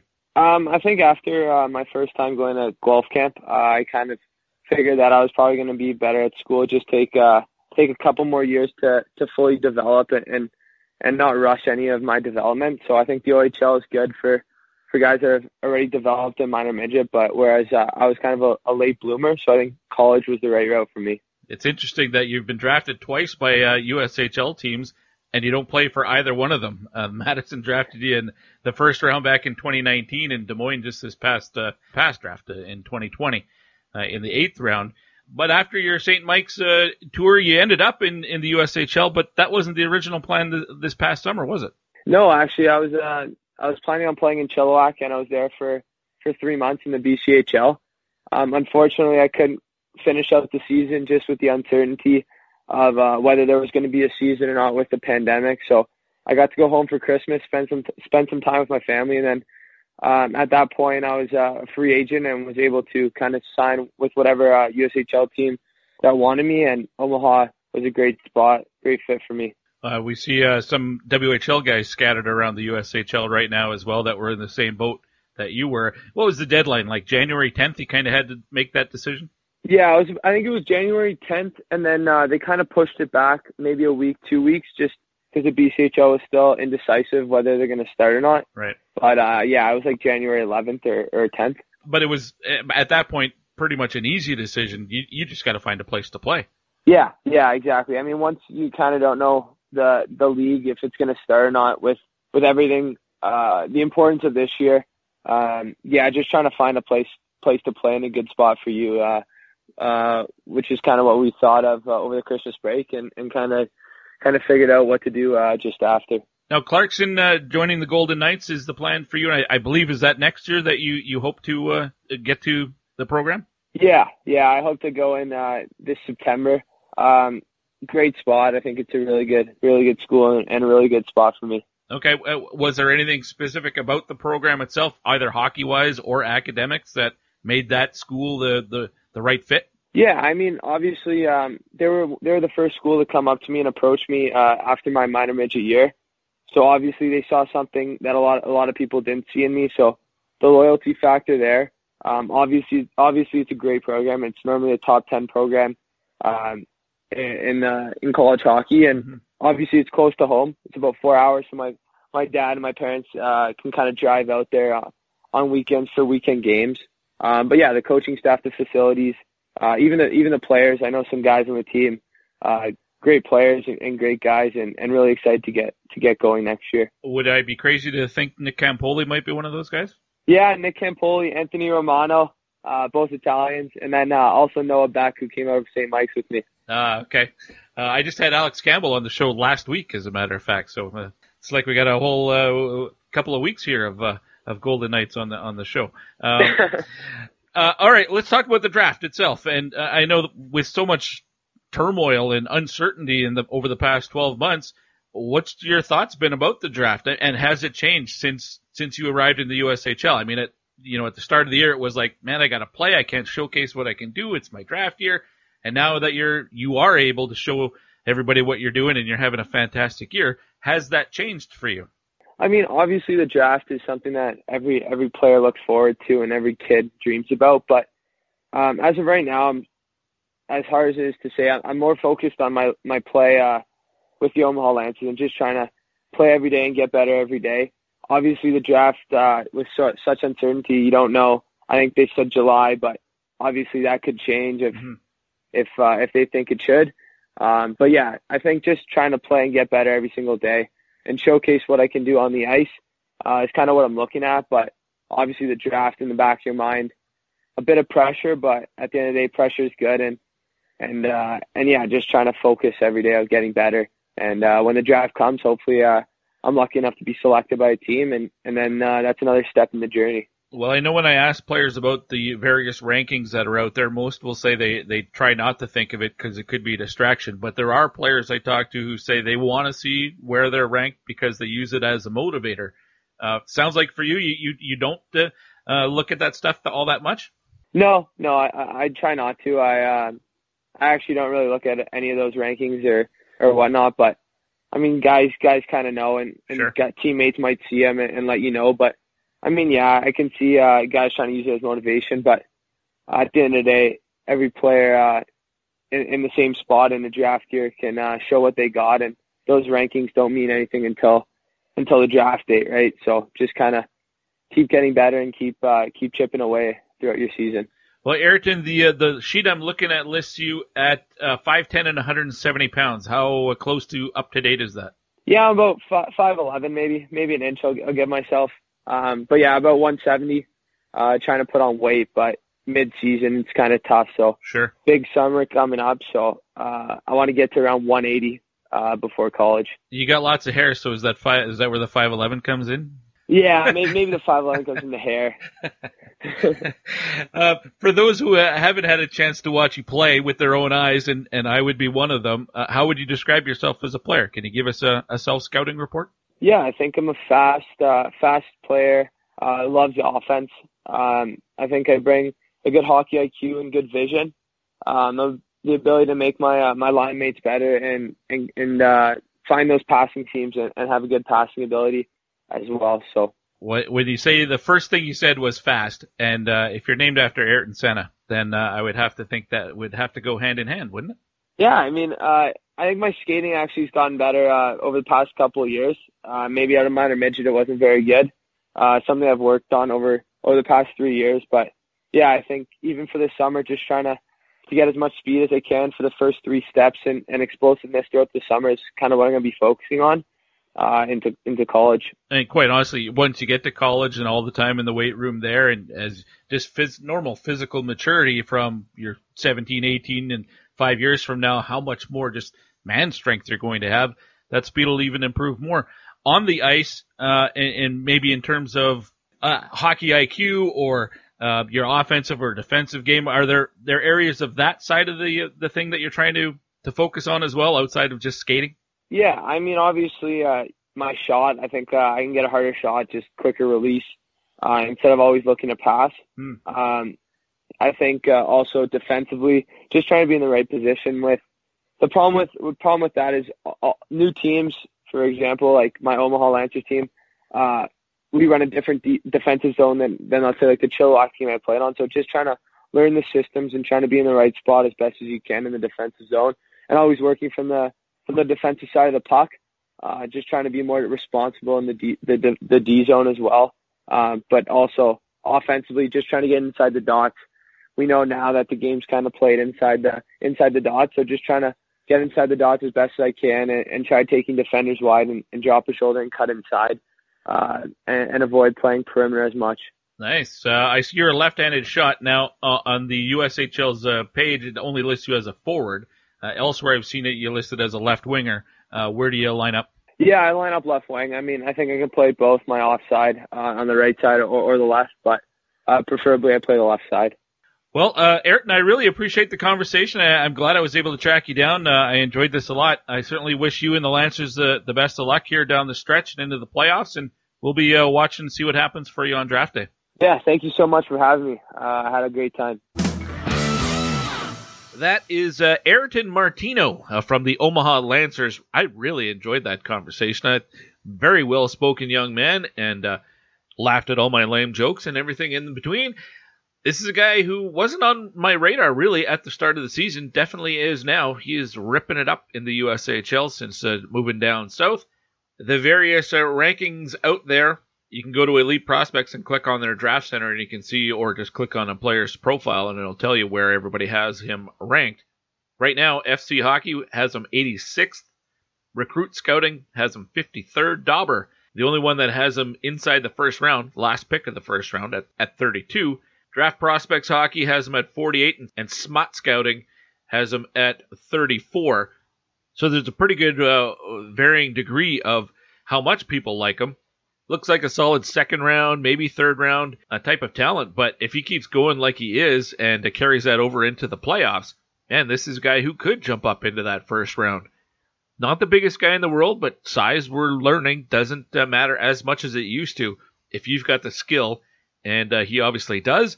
And if he's got Ayrton Senna speed, then this is a guy I'm going to be really intrigued to see where he goes on draft day. Ayrton Martino from the Omaha Lancers. Up next, a lengthy segment as we preview the NCAA National Tournament with Chris Peters, longtime contributor to the Pipeline Show. He is up next, and we go in depth. Get ready, get a cup of coffee, settle in, as we preview the NCAA National Tournament next here on the Pipeline Show, fueled by Alberta's best beef jerky. That's Wilhauk Beef Jerky.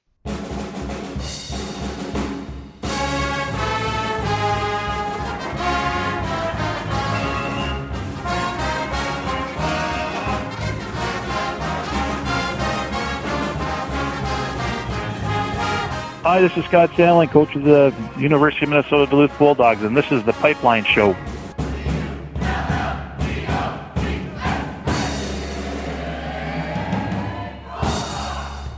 Passion, talent, development. NCAA hockey offers all that, and its players graduate at a 90% rate. Dylan Larkin. Backhand scores! Wow, what a goal! Kevin Shattenkirk. And James Van Riemsdyk were stars on campus before the NHL stage. Whether you are a fan or a player, nothing compares to college hockey. Visit collegehockeyinc.com and follow @collegehockey. Champions of the college hockey world! You're listening to The Pipeline Show with Guy Flaming. Strange things are afoot at the Circle K. It's the Pipeline Show with Guy Flaming. We'll end this week's episode probably with the biggest story of the week is the NCAA tournament, which gets going this weekend with the 4 regionals. Then, of course, leads up to the Frozen Four a couple of weeks later. Already some big news. Good thing we pushed this interview right to the very end. My guest, Chris Peters. Chris, welcome back to the Pipeline Show. How are you? I'm doing well, Guy. Thanks for having me. Pleasure as always. Well, it is great that we're doing this as we're speaking right now. It's Thursday, just about lunch, with the big news of the morning that Notre Dame out of the tournament because of COVID protocols. And I guess when you have 16 teams, it was a safe bet that at least there'd be one hiccup along the way, at least, if not more. Yeah, exactly. I mean, so far, that's the only one that we know of. They were supposed to play on Saturday, and so therefore, we're hoping that all the other tests came back fine the day before, because the other teams that are playing on Friday were tested the day before. But yeah, I mean, this has kind of been the story of the season, right? It's everywhere.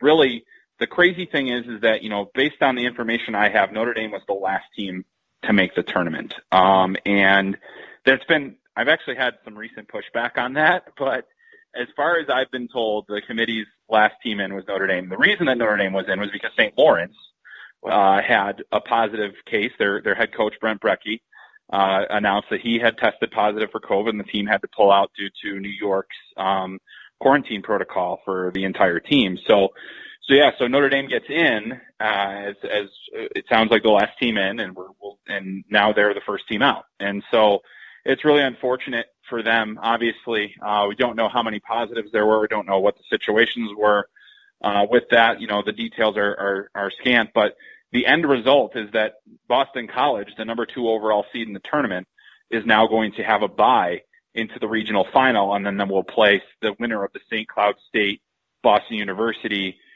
regional game. So it's, it has pretty wide ranging effects. Obviously, we hope that, this is the end of the positive test, but you can never be certain, right? So yeah, hopefully there's no more, because there's only 16 teams, and I guess as long as we have 4 at the end, it's okay. But right. Still, it's really unfortunate for Notre Dame, which is a team that I thought, based on the way that they've been playing, could have very well been capable of pulling an upset against Boston College this year. That would have been interesting for sure. We should also remember that St. Lawrence isn't in the tournament, even though they're conference champs, because of COVID situation there as well with the head coach. I feel so awful for everyone at the program, but man, the coach to announce it that it was all on him as well, that's got to be tough. Yeah, it is. And I mean, really, it's no one's fault, right? We've been dealing with this all year, and it's unfortunate the way that it goes down. I mean, the other thing that's really tough is all these players have really, taken these protocols into heart. And we've had some teams that had to, drop out this season. But a lot of these guys, they're making a lot of sacrifices. They're not going out. They're not going to the bars like all the other kids in college. They're not going to parties. They're, at least we expect that they're not. Most of them have tried to keep it pretty tight, and that's what has to be done if you want to play hockey and you get to this time of the year. But even if you take all the precautions, there's always that outside chance. It's just the nature of the virus and what we've been dealing with for the better part of a year now. Yeah, everyone's been pretty good here as of late, except Clarkson. They kind of shot themselves in the foot a couple of weeks ago. But let's get to the tournament. Might as well start with that regional, since we've already got one team that's already decided to move on, that obviously being Boston College. Well, let's start with the Eagles first off. Who on the team stands out as players to watch from Boston College? Geez, who doesn't on that team? I mean, they have a real star-laden team, Boston College, and I think it starts with Spencer Knight, goaltender, Florida Panthers draft pick, gold medalist for Team USA at the World Juniors this year. He had a really bad game against UMass Lowell in the Hockey East semifinal that, essentially cost him and the Eagles an opportunity to win the Hockey East championship this year. And, it was probably the worst period of hockey that Spencer Knight has played. The Eagles were up 4-1, then it was 4-4, then 5-4, then 5-5, then they lost 6-5 in overtime. It was a crazy game. And the thing about Spencer Knight, though, is that his response after games like that is pretty incredible. So, he did it at the World Juniors. He's done it other times. He responds well to that. So he's a big one. And then, you look up front, they have 2 big guns in Matt Boldy. They have more than 2, but the biggest guns are Matt Boldy, who's, a Hobie Baker finalist this year, and Alex Newhook, who I'm sure if he had a full season under his belt would have been in the mix for the Hobie Baker as well. And Spencer Knight's up for the Hobie as well. So, I think that Alex Newhook, he's one of the best centers in the game right now. He's one of the best NHL prospects playing in college hockey at the moment. And then Matt Boldy has had a complete breakout season. He really broke out in the second half of last year. Then he had a tremendous World Juniors and has just continued on and really has reestablished himself after a slow start to his college career last year as an elite prospect. And it's been great to see because I think he's such a phenomenal player.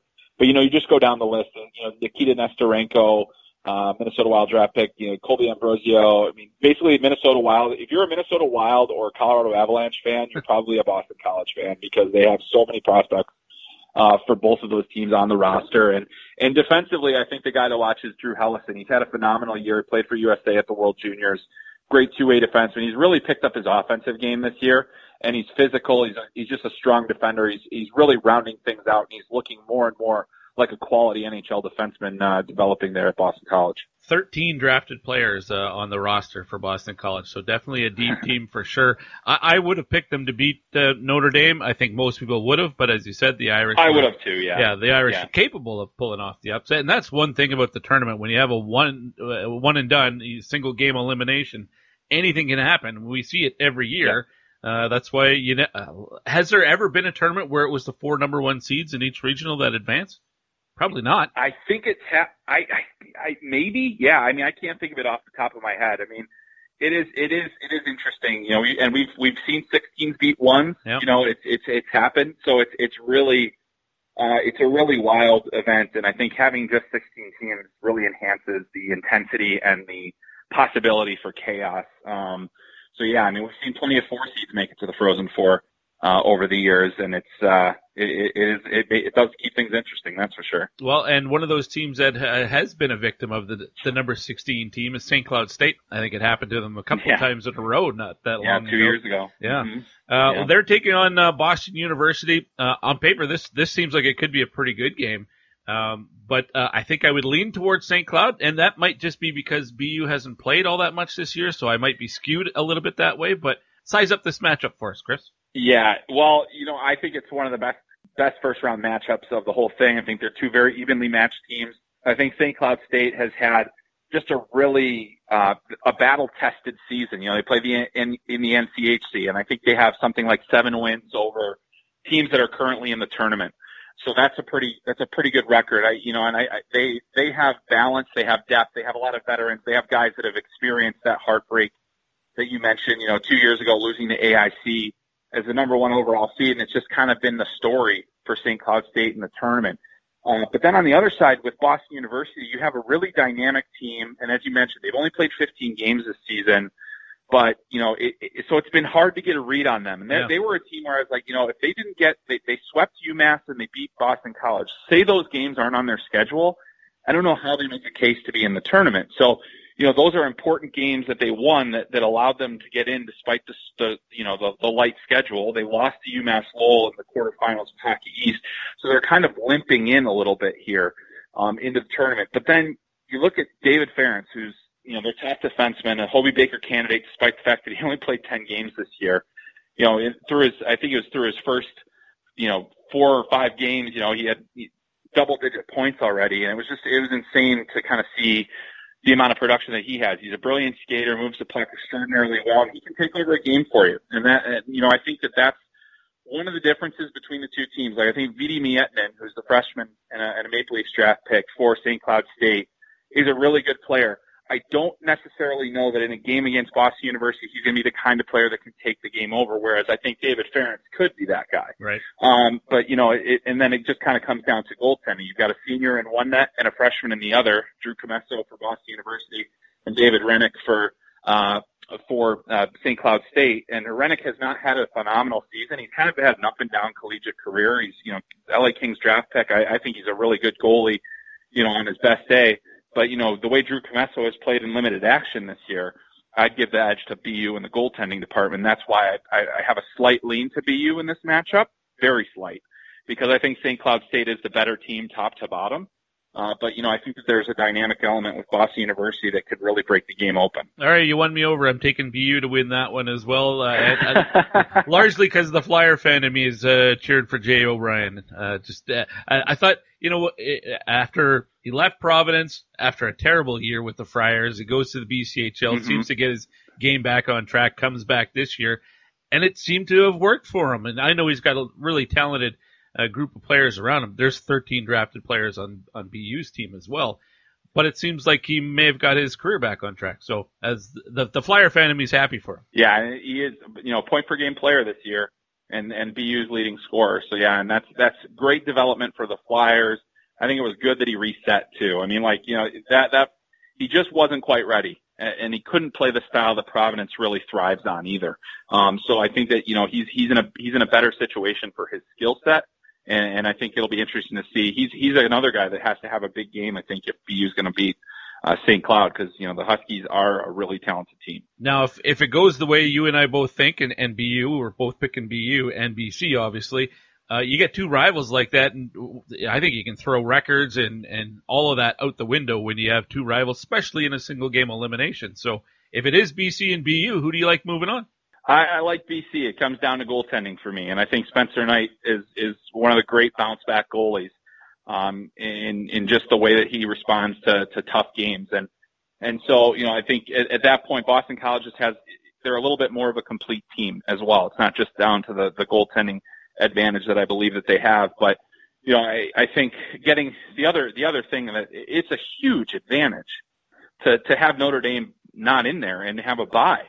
And now because now all of a sudden you got Drew Comesso on a back-to-back, and most college goalies are used to that. That's how it normally is. But it's still, if say that game goes to overtime or anything like that, you're starting to worry about having a fresh team against a team that's, a battle. And we know that St. Cloud State game is going to be a battle regardless of if BU wins or not. So, so I think I'll stick with the Eagles advancing in a bit of a chalk pick there. But I just think that as bad as they played in their last game, or at least really for the last period of their last game, when they are on, they are really difficult to slow down. Just to play devil's advocate, could it be that because this is a neutral site game for all four of these teams, the two teams who play on Friday, the winner will have one, or the two teams that play St. Cloud and BU, whoever wins that game is going to have one game of experience in that building. Is that at all an advantage over BC?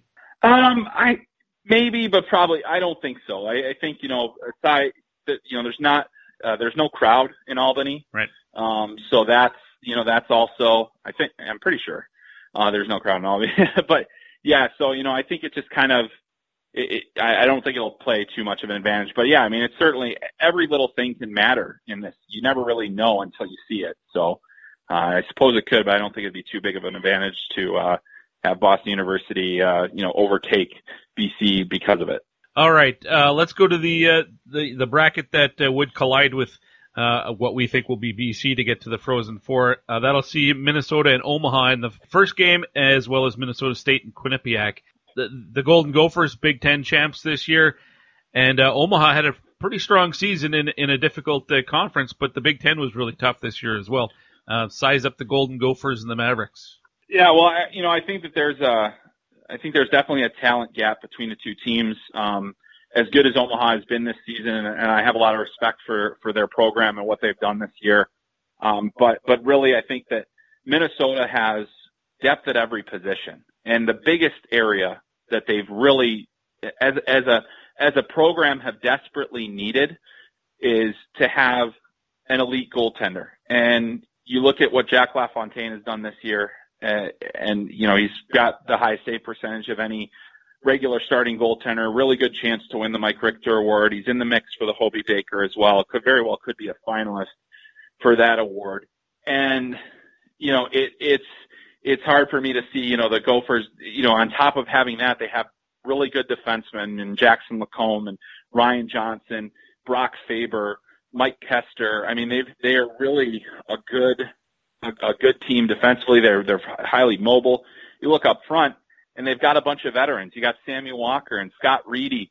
And these are guys that have played, 3-4 years in the program. And then there's Blake McLaughlin, who had a great Big Ten tournament. Sampo Ranta, who had an incredible Big Ten tournament, really an incredible season. He's incredibly fast. He's really developed into a true power forward, as true a power forward as you can find in college hockey. When he lowers his shoulders, it's really hard to get in front of him. And he's scored a ton of big goals this year for the Gophers. So I think that's kind of the gap. But I mean, you look at the other side and there's plenty of talent there. I think Tyler Weiss has been an unbelievable player this season for Omaha. He's a smaller guy, but incredibly dynamic and skilled. Another Colorado Avalanche draft pick. I mean, the Avs have something like almost a dozen prospects in this tournament. And he's a lot of fun to watch. Chase Primo's, Keith Primo's son. He's got the big size. He's been the offensive leader for that team. Both of those guys are the top 2 scorers for that club. And then I think they do have a really talented goaltender in Isaiah Seville, who's a Vegas Golden Knights draft pick.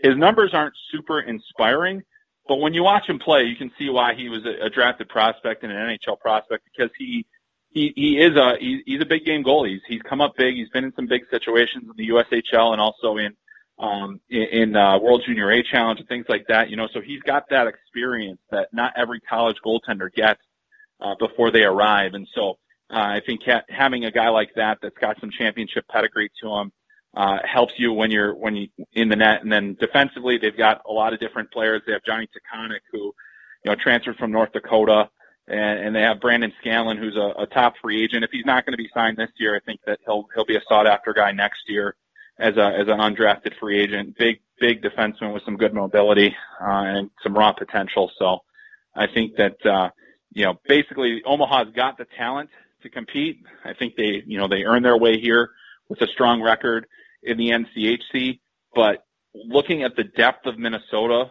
that's where the advantage comes out. Yeah. And I think that's where there's separation, and significantly so. I agree. I have the Gophers winning that game as well. And Jack LaFontaine, you mentioned all the hardware he got. He's also on the Pipeline Show's All-Canadian list this year. So he's got that. Very nice. I'm sure that'll pop up on his resume at some point as well. But yeah, I like the Golden Gophers to advance. They'll play either Minnesota State or Quinnipiac. This could be a really good first-round game, too.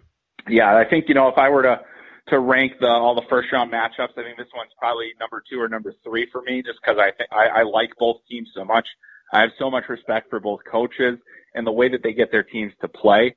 I think Rand Pecknold has gotten so much out of Quinnipiac. I mean, he's built that program essentially, on his own over the years, and has gotten it to a status where we expect to see them in the tournament now.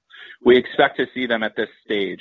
And this year, they have Keith Petruzzelli, who's playing at a career high level in goal, Detroit Red Wings prospect. There was a time, where I was wondering what his prospects for the pros looked like, just because, he wasn't getting the playing time and, he wasn't earning the playing time. Mm-hmm. And, this is a guy that was kind of in the World Junior mix at one point, and he's really found his game, and that's been hugely important. And then offensively, you always expect Quinnipiac to have some big guns up front, and they're not necessarily big in size like Odin Cutto, who is not a big guy, but every year, he's the highest scoring player in college hockey over the last 4 seasons. He's basically guaranteed for nearly 40 points a year, which is pretty much, if you can hit that in college hockey on a regular basis, you're a pretty darn good player. Mm-hmm. High-end playmaker, Hobie Baker candidate, the whole nine. And then, you've got some other guys like Ty Smilanic, Florida Panthers draft pick, really strong. He's a goal scorer. They use him in the high slot a lot and on the power play, and he's got a great shot from there. So he's been really good. They just got Wyatt Bongiovanni back. He's not a drafted prospect, but an interesting one nonetheless. And in his first game back after, I think he was out for 20 games with an injury, he came back and immediately scored in the ECAC championship game, which they ultimately lost to St. Lawrence, which showed some cracks in the armor. But there were also some cracks in the armor of Minnesota State. And, we're talking about another program that does more with less. And, they got smoked by Northern Michigan in the WCHA semifinals. And, this is a team that is not used to getting blown out. They're used to blowing other teams out. And it did not click for them. Dryden McKay did not have a good game. And he's been one of the best goaltenders in the country. But now he is a guy that, essentially, he has not lost consecutive games this year. He usually responds with, When he gives up a lot of goals, I think there were only 3 occasions where he gave up 4 or more goals this season, and each time after he followed it up with a performance where he gave up 1 or fewer goals in that next performance. So, he's a guy that can steal a game for you. They have guys like Nathan Smith, who's a Jets draft pick, who's got some high-end skill. A really good defenseman led by freshman Akito Hiroshi, who has really come on strong this year and is getting a lot of notoriety as a potential free agent, if not this year, in the near future. So, they always play so structured, so disciplined, and they're really consistent. And I think, they've kind of stumbled down the stretch this season after being so dominant early in the year. But I think that only enhances their, the urgency that they have. And Minnesota State's never won in the national tournament. And so they need to get that monkey off their back. And it's going to be really difficult to do that against Quinnipiac. I think it's a really evenly matched up game in terms of, the quality of players that'll be playing. But yeah, some team's going to have to break that streak eventually. A couple of All-Canadians in this game. Akito Hiroshi was on the All-Canadian freshman team, and Peter Diliberatore, defenseman, with the Bobcats. Great season. Yeah. Great season for him. I'm going to take Quinnipiac in this one. What about you? I am going that way as well. They've been my dark horse since the beginning of the season. Even before the season started, when we didn't know if the ECAC was going to have a season, this is a team that I pegged as one that could be a threat to anybody. It's just a matter of playing the right, getting hot at the right time. And I think that Quinnipiac has that potential to put a scare into a lot of teams here. The only thing I don't like about them is the name, because I can never pronounce it correctly. Everybody I talk to says it differently. I've heard Quinnipiac, like it's so all one syllable, Quimpak. I don't know. Yep.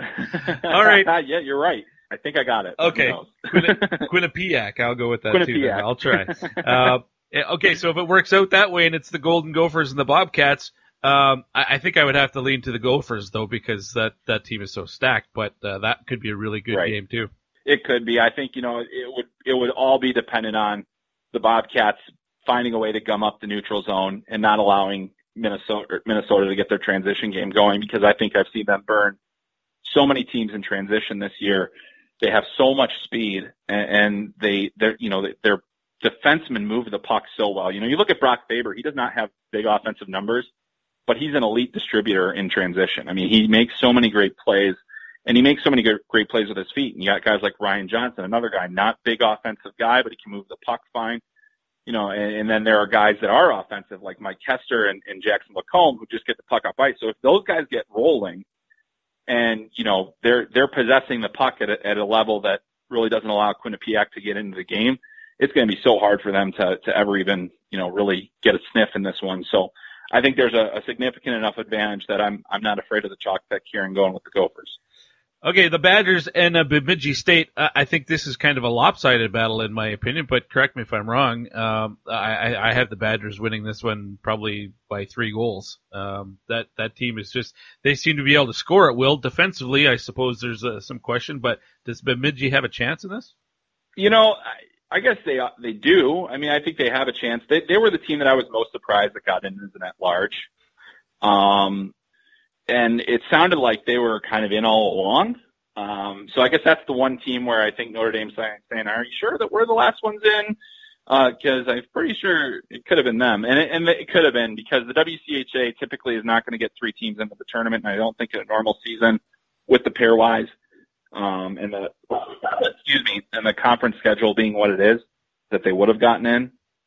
But yeah, I think, Dylan Holloway, Cole Caulfield, Linus Weisbach, they are all, they're just impossible to slow down. And I don't think there is any team that's done it successfully this year. Even in games where the Badgers lost, those guys had an impact.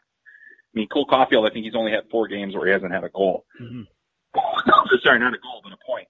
And so, these are guys that are really doing some impressive stuff with the puck. And for the Beavers and Bemidji State, they have a really good goalie in Zach Driscoll. It's just a matter of, I don't think he's seen anybody in the WCHA that can play like these guys can. So, and really the big difference for the Badgers this season too is that they have had the goaltending, getting Cameron Rowe and Robbie Baydoun, who are both new to the team this year. Rowe is a freshman and Baden's a transfer. And so they've overhauled their goaltending, and that's made all the difference in the world for them. I think that's really where they can create separation with Bemidji State. They have the offense, but then they have the goalies that can stop any attack. Chris, let's go to the other side of the that regional and the UMass Minutemen finished so strong this year, going up against Lake Superior, who also finished strong. Both of these teams kind of riding that Cinderella wave to some degree. A little bit, yeah. I mean, I think, UMass has been a team that I've loved all season long. I think that they're so well coached. Greg Carvel's done such a phenomenal job building that program. And, they don't have Cale McCarr, but they have so many guys that step up when you need them to. And that's guys like Bobby Trevino and, Mark Del Gaizo and Zach Jones and Matt Kessel. They have so many good players. And then really, I think that this tournament is always a story of goaltending, and Philip Lindbergh has been as good as anybody. He's played 12 games this season, and he's a .940 save percentage, and he's a Minnesota Wild draft pick. Wild also have quite a few prospects in this tournament, and I think that he can really be the difference in the tournament. I think UMass has as good a chance as any team to win the national title this year, and that's without Mario Ferraro and John Leonard and Cale McCarr. But so many of those guys were there at the same time, like Trevino and like Del Gaizo and players like that, and Colin Felix. And they just have so many players on their roster that had that experience, and now they have a chance to do something. They've already done one thing that no UMass team has ever done by winning Hockey East, and now they have a chance to get to a second ever Frozen Four and maybe even win the whole thing this year. Do you know what happened with their goaltending for UMass this year? Because Matt Murray was the guy until January, and he hasn't played since January 18th. And Lindbergh had only played 2 games up to that point, and now he's obviously the guy. But was there an injury to Murray? Because he was the starter until January 18th. Right. Yeah, it's actually been hard to gauge their goaltending for a while, because they've gotten great performances out of both of them. I don't know. I don't know if Murray got Wally pipped or what, because I haven't investigated that fully enough to have a good answer for you. But since Lindbergh's been in there, he shut out UMass Lowell. They had to win the championship game 1-0, and he was phenomenal in that game. So, I think that he's just kind of proven that he's the guy that they need at this time of year, and he's done it before. So, yeah, but that's kind of where they're at. Is it's going to be interesting to see. It's always nice to have 2 guys that you can trust in those situations. I think that they have all the faith in the world in Matt Murray, but it's just Philip Lindbergh just played so much better than anybody in the country, really, over the last few weeks here. It's just a weird breakdown where, Murray's played 13 games, Lindbergh's played 12, but it's like Murray played 13 of the first 16 games of the season, and Lindbergh's done it down the stretch. It's just a weird breakdown. Instead, most platoon systems, it's like, well, one guy plays Friday, one guy plays Saturday. That's definitely not the case with UMass. We didn't really talk about Lake Superior. Do they have enough to make a case for themselves here? They do. I actually went back and watched their run in the WCHA tournament just because I felt, I hadn't gotten enough views of them this year, and I went back and watched, and I was so impressed with the way that they move the puck, the speed of their defensemen. The mobility of their blue line is huge, and then they also have really good size. And they're an older team too, so that helps. They've gotten some great performances out of Ashton Carter is their leading scorer. He's a local product. He's from Sault Ste. Marie in Michigan. That's so he's kind of grown up with this program. And Lake State used to be one of the premier programs in college hockey. Brian Ralston went there, Doug Waite went there, Jeff Jackson was their head coach, who's now at Notre Dame and coaching the NHL for a bit as well. They won national titles, and they haven't been back to the tournament since 1996. So they really haven't had much success since Jeff Jackson was, gone essentially. And they had Frank Anzalone, who also was there and won a national title there. They even tried to bring him back at one point, and it didn't really work out. So, it's been a struggle for that program. But, the WCHA at the tournament level, when you get to that stage of the season, it's a really difficult tournament to win. And it was in Mankato. They didn't have to play the Mavericks, but they did play Bemidji. and beat them. And so I'm really impressed with what they've built.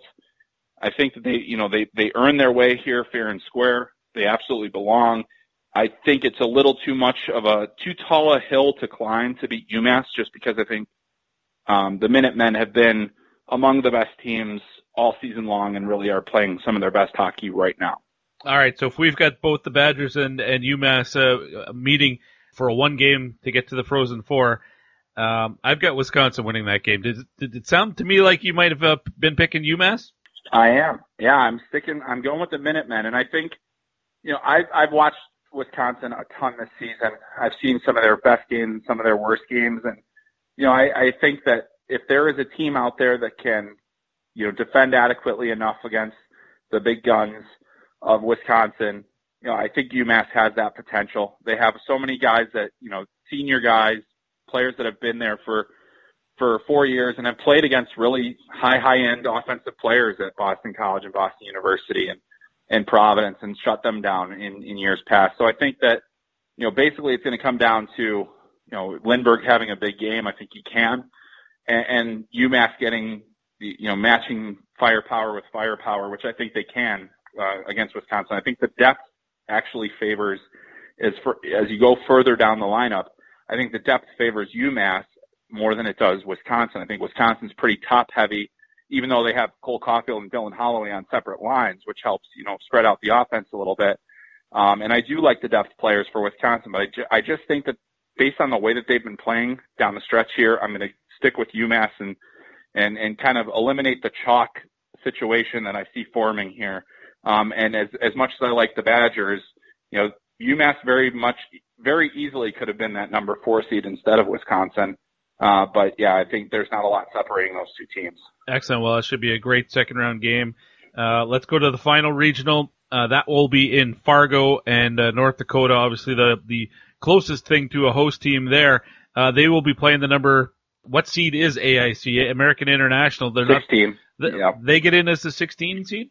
Yeah, which I was surprised by. That. They're better than Bemidji. They're better than Notre Dame. So this on paper the number 1 against the number 16, but I think it's a closer game than that. I do like the I almost said the Fighting Sioux, the Fighting Hawks to move on though. Yeah. In that one. Yeah, I do too. I mean, I just think that North Dakota just has this feel of kind of like a team of destiny. They got everybody to come back last year. Jordan Kawiguchi, Matt Kierstead could have gone for free agent deals and had a lot of different teams that were after their services, and they still will have those teams after them now, but, they could have started their pro careers a year earlier. And then, you look at guys like Shane Pinto and Jacob Bernard Docker that came back, and then you add freshmen like Jake Sanderson and Tyler Klebin, and a guy who wasn't drafted and wasn't as heralded, but he's the most outstanding player of the NCHC Frozen Faceoff, Reese Gaber, who was, an outstanding player for the Dubuque Fighting Saints in USHL. He's been an impact freshman for them up front. So, the depth of North Dakota, the deepest team in the country, best D-core in the country, one of the better goaltenders in the country in Adam Scheel. I've got to go. I mean, as much as I appreciate and respect what Eric Lang has built at AIC, and that's another place where I think they've had 4 different goalies start a game for them so far this year. I think that there's just too much to overcome, not the least of which is the fact they'll be in Fargo, fans are allowed in the building, and as we saw at the Frozen Face-Off, which was in Grand Forks, the Fighting Hawks can definitely feed off a crowd, and those crowds get pretty darn loud regardless of how few people there are in the building. So I think it'll be a little too much to overcome for the Yellow Jackets there. I agree. I have the Fighting Hawks moving on as well. And that leaves us with what I think is probably the best first-round game, the Michigan Wolverines and the University of Minnesota Duluth Bulldogs, 2-time defending champ Bulldogs, although, last year is a wash. There's still some returning players from that run. Mm-hmm. It's freshmen against the experience of the Bulldogs. I don't know this is a coin flip for me. How about for you?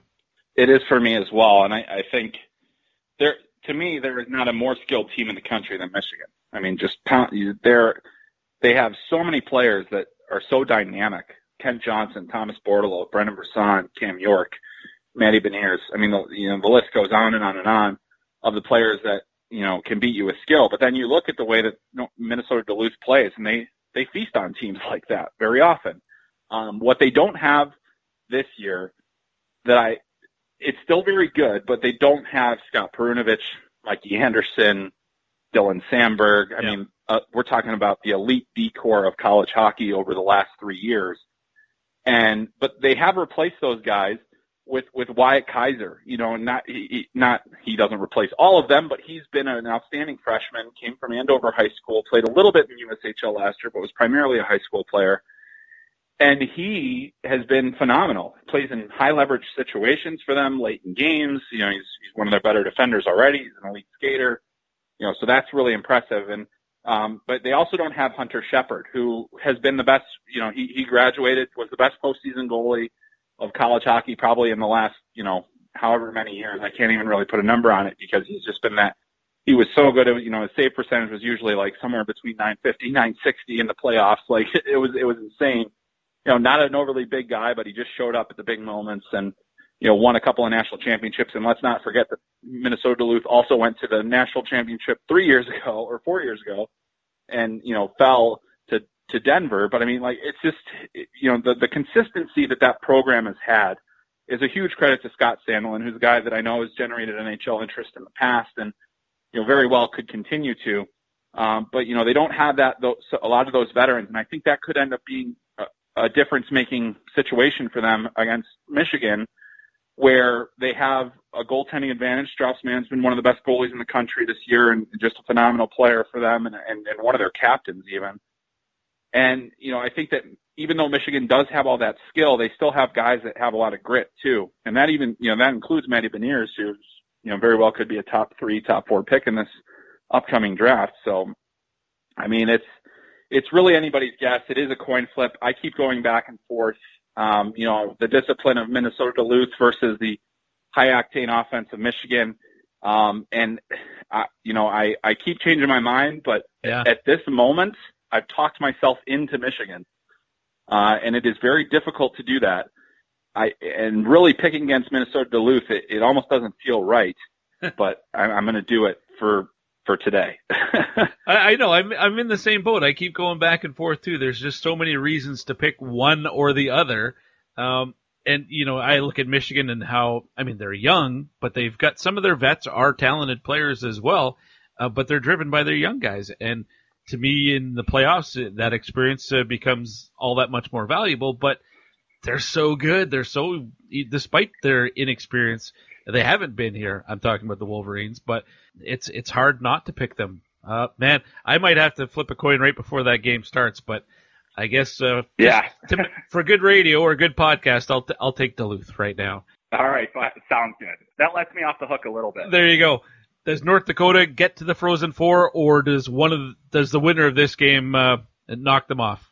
No, I think North Dakota is too. I don't think any of the teams in this bracket can match up with them depth-wise, and that ends up being the difference. And then also having de facto home ice advantage in Fargo, definitely. I think of all the teams that could help, it probably helps them the most. And so, I'm going to stick with North Dakota. I think they're too much a team on a mission right now. I agree. So we agree on 3 of our Frozen Four teams: North Dakota, Minnesota, and Boston College. You have UMass. I have Wisconsin. But that will set up what will be a terrific Frozen Four. Chris, before I let you go, and we've kept you a really long time, since the last time you were on the show, your situation's changed. So where can people get your stuff now? Oh, yeah. Well, thanks a lot, Guy. I appreciate it. People can find my work at Hockey Sense with Chris Peters. It's a Substack site. So it's hockeysense.substack.com. It's a completely independent media platform that is, subscriber funded, and it's allowing me to, kind of travel to some events, as soon as travel becomes more feasible. I actually will be going to the men's Frozen Four in Pittsburgh thanks to the help of my subscribers. And, so I will be going to that, and it's all draft content. It's college hockey. It's the Olympics. It's the World Under-18 Championship. Really it tries to cover a lot of different bases, and that also comes with a podcast called Talking Hockey Sense, which is available, basically wherever you get podcasts at this moment.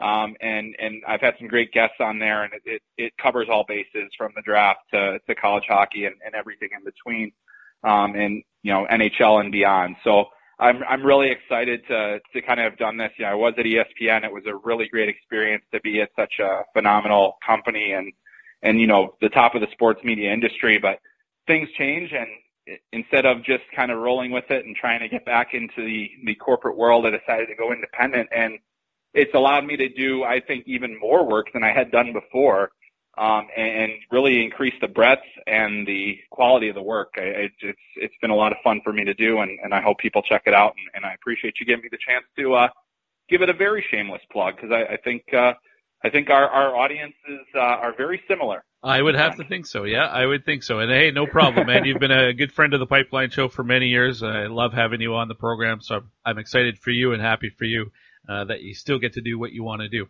Great stuff, man. As always, look forward to the next time when you're on. We'll be able to talk probably U18s at that point and get closer to the draft and focus on that too. Yep, sounds great, buddy. Always a pleasure to be on with you, and thanks again for having me. The one and only Chris Peters. Always appreciate when Chris is able to give some time, especially when he gives almost 40 minutes of his time to preview the national tournament, which we recorded that on Thursday. Friday morning, breaking news, Michigan out of the tournament because of COVID. There was a game before I was done putting the show together. Wisconsin bounced from the event already. Bemidji, fantastic performance. A 6-3 victory for the Beavers over the Badgers in the Rodent Bowl. So my bracket out the window already, as I had picked Wisconsin to get to the Frozen Four. So what the heck do I know? Just for argument's sake, though, I did finish my bracket and posted it on Twitter before the games were started today. So you can see that at TPS_Gee. My eventual winner, North Dakota over Minnesota in the final. But my Frozen Four had North Dakota against Wisconsin, Minnesota against Boston College. We'll see, as Bemidji State has already wrecked my bracket. How about you? Let me know at TPS_Gee on Twitter. That is it for this week's show. That means it's cleanup time. Brings me to remind you that it's time to stop wiping and start washing. Get your bidet. HelloTushy.com/pipeline. Get your bidet and start living. It's like the evolution of toiletry. So many countries in the world are ahead of what we do here in North America, where so many people are still spending a fortune on toilet paper when you don't have to. Get a bidet. Impress your friends. Impress your spouse.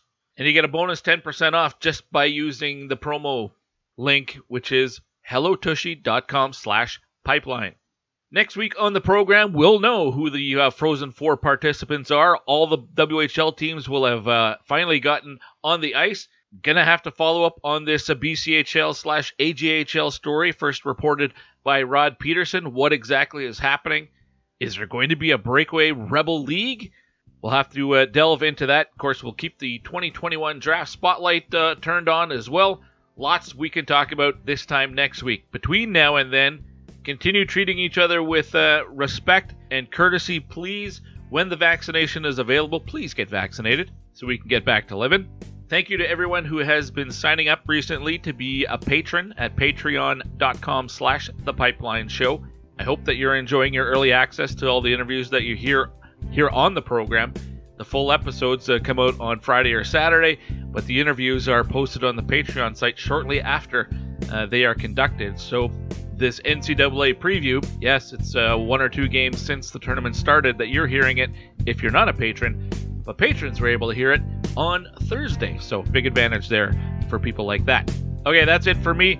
Thanks for listening to The Pipeline Show, powered by Wilhauk Beef Jerky. My name's Keith Flaming.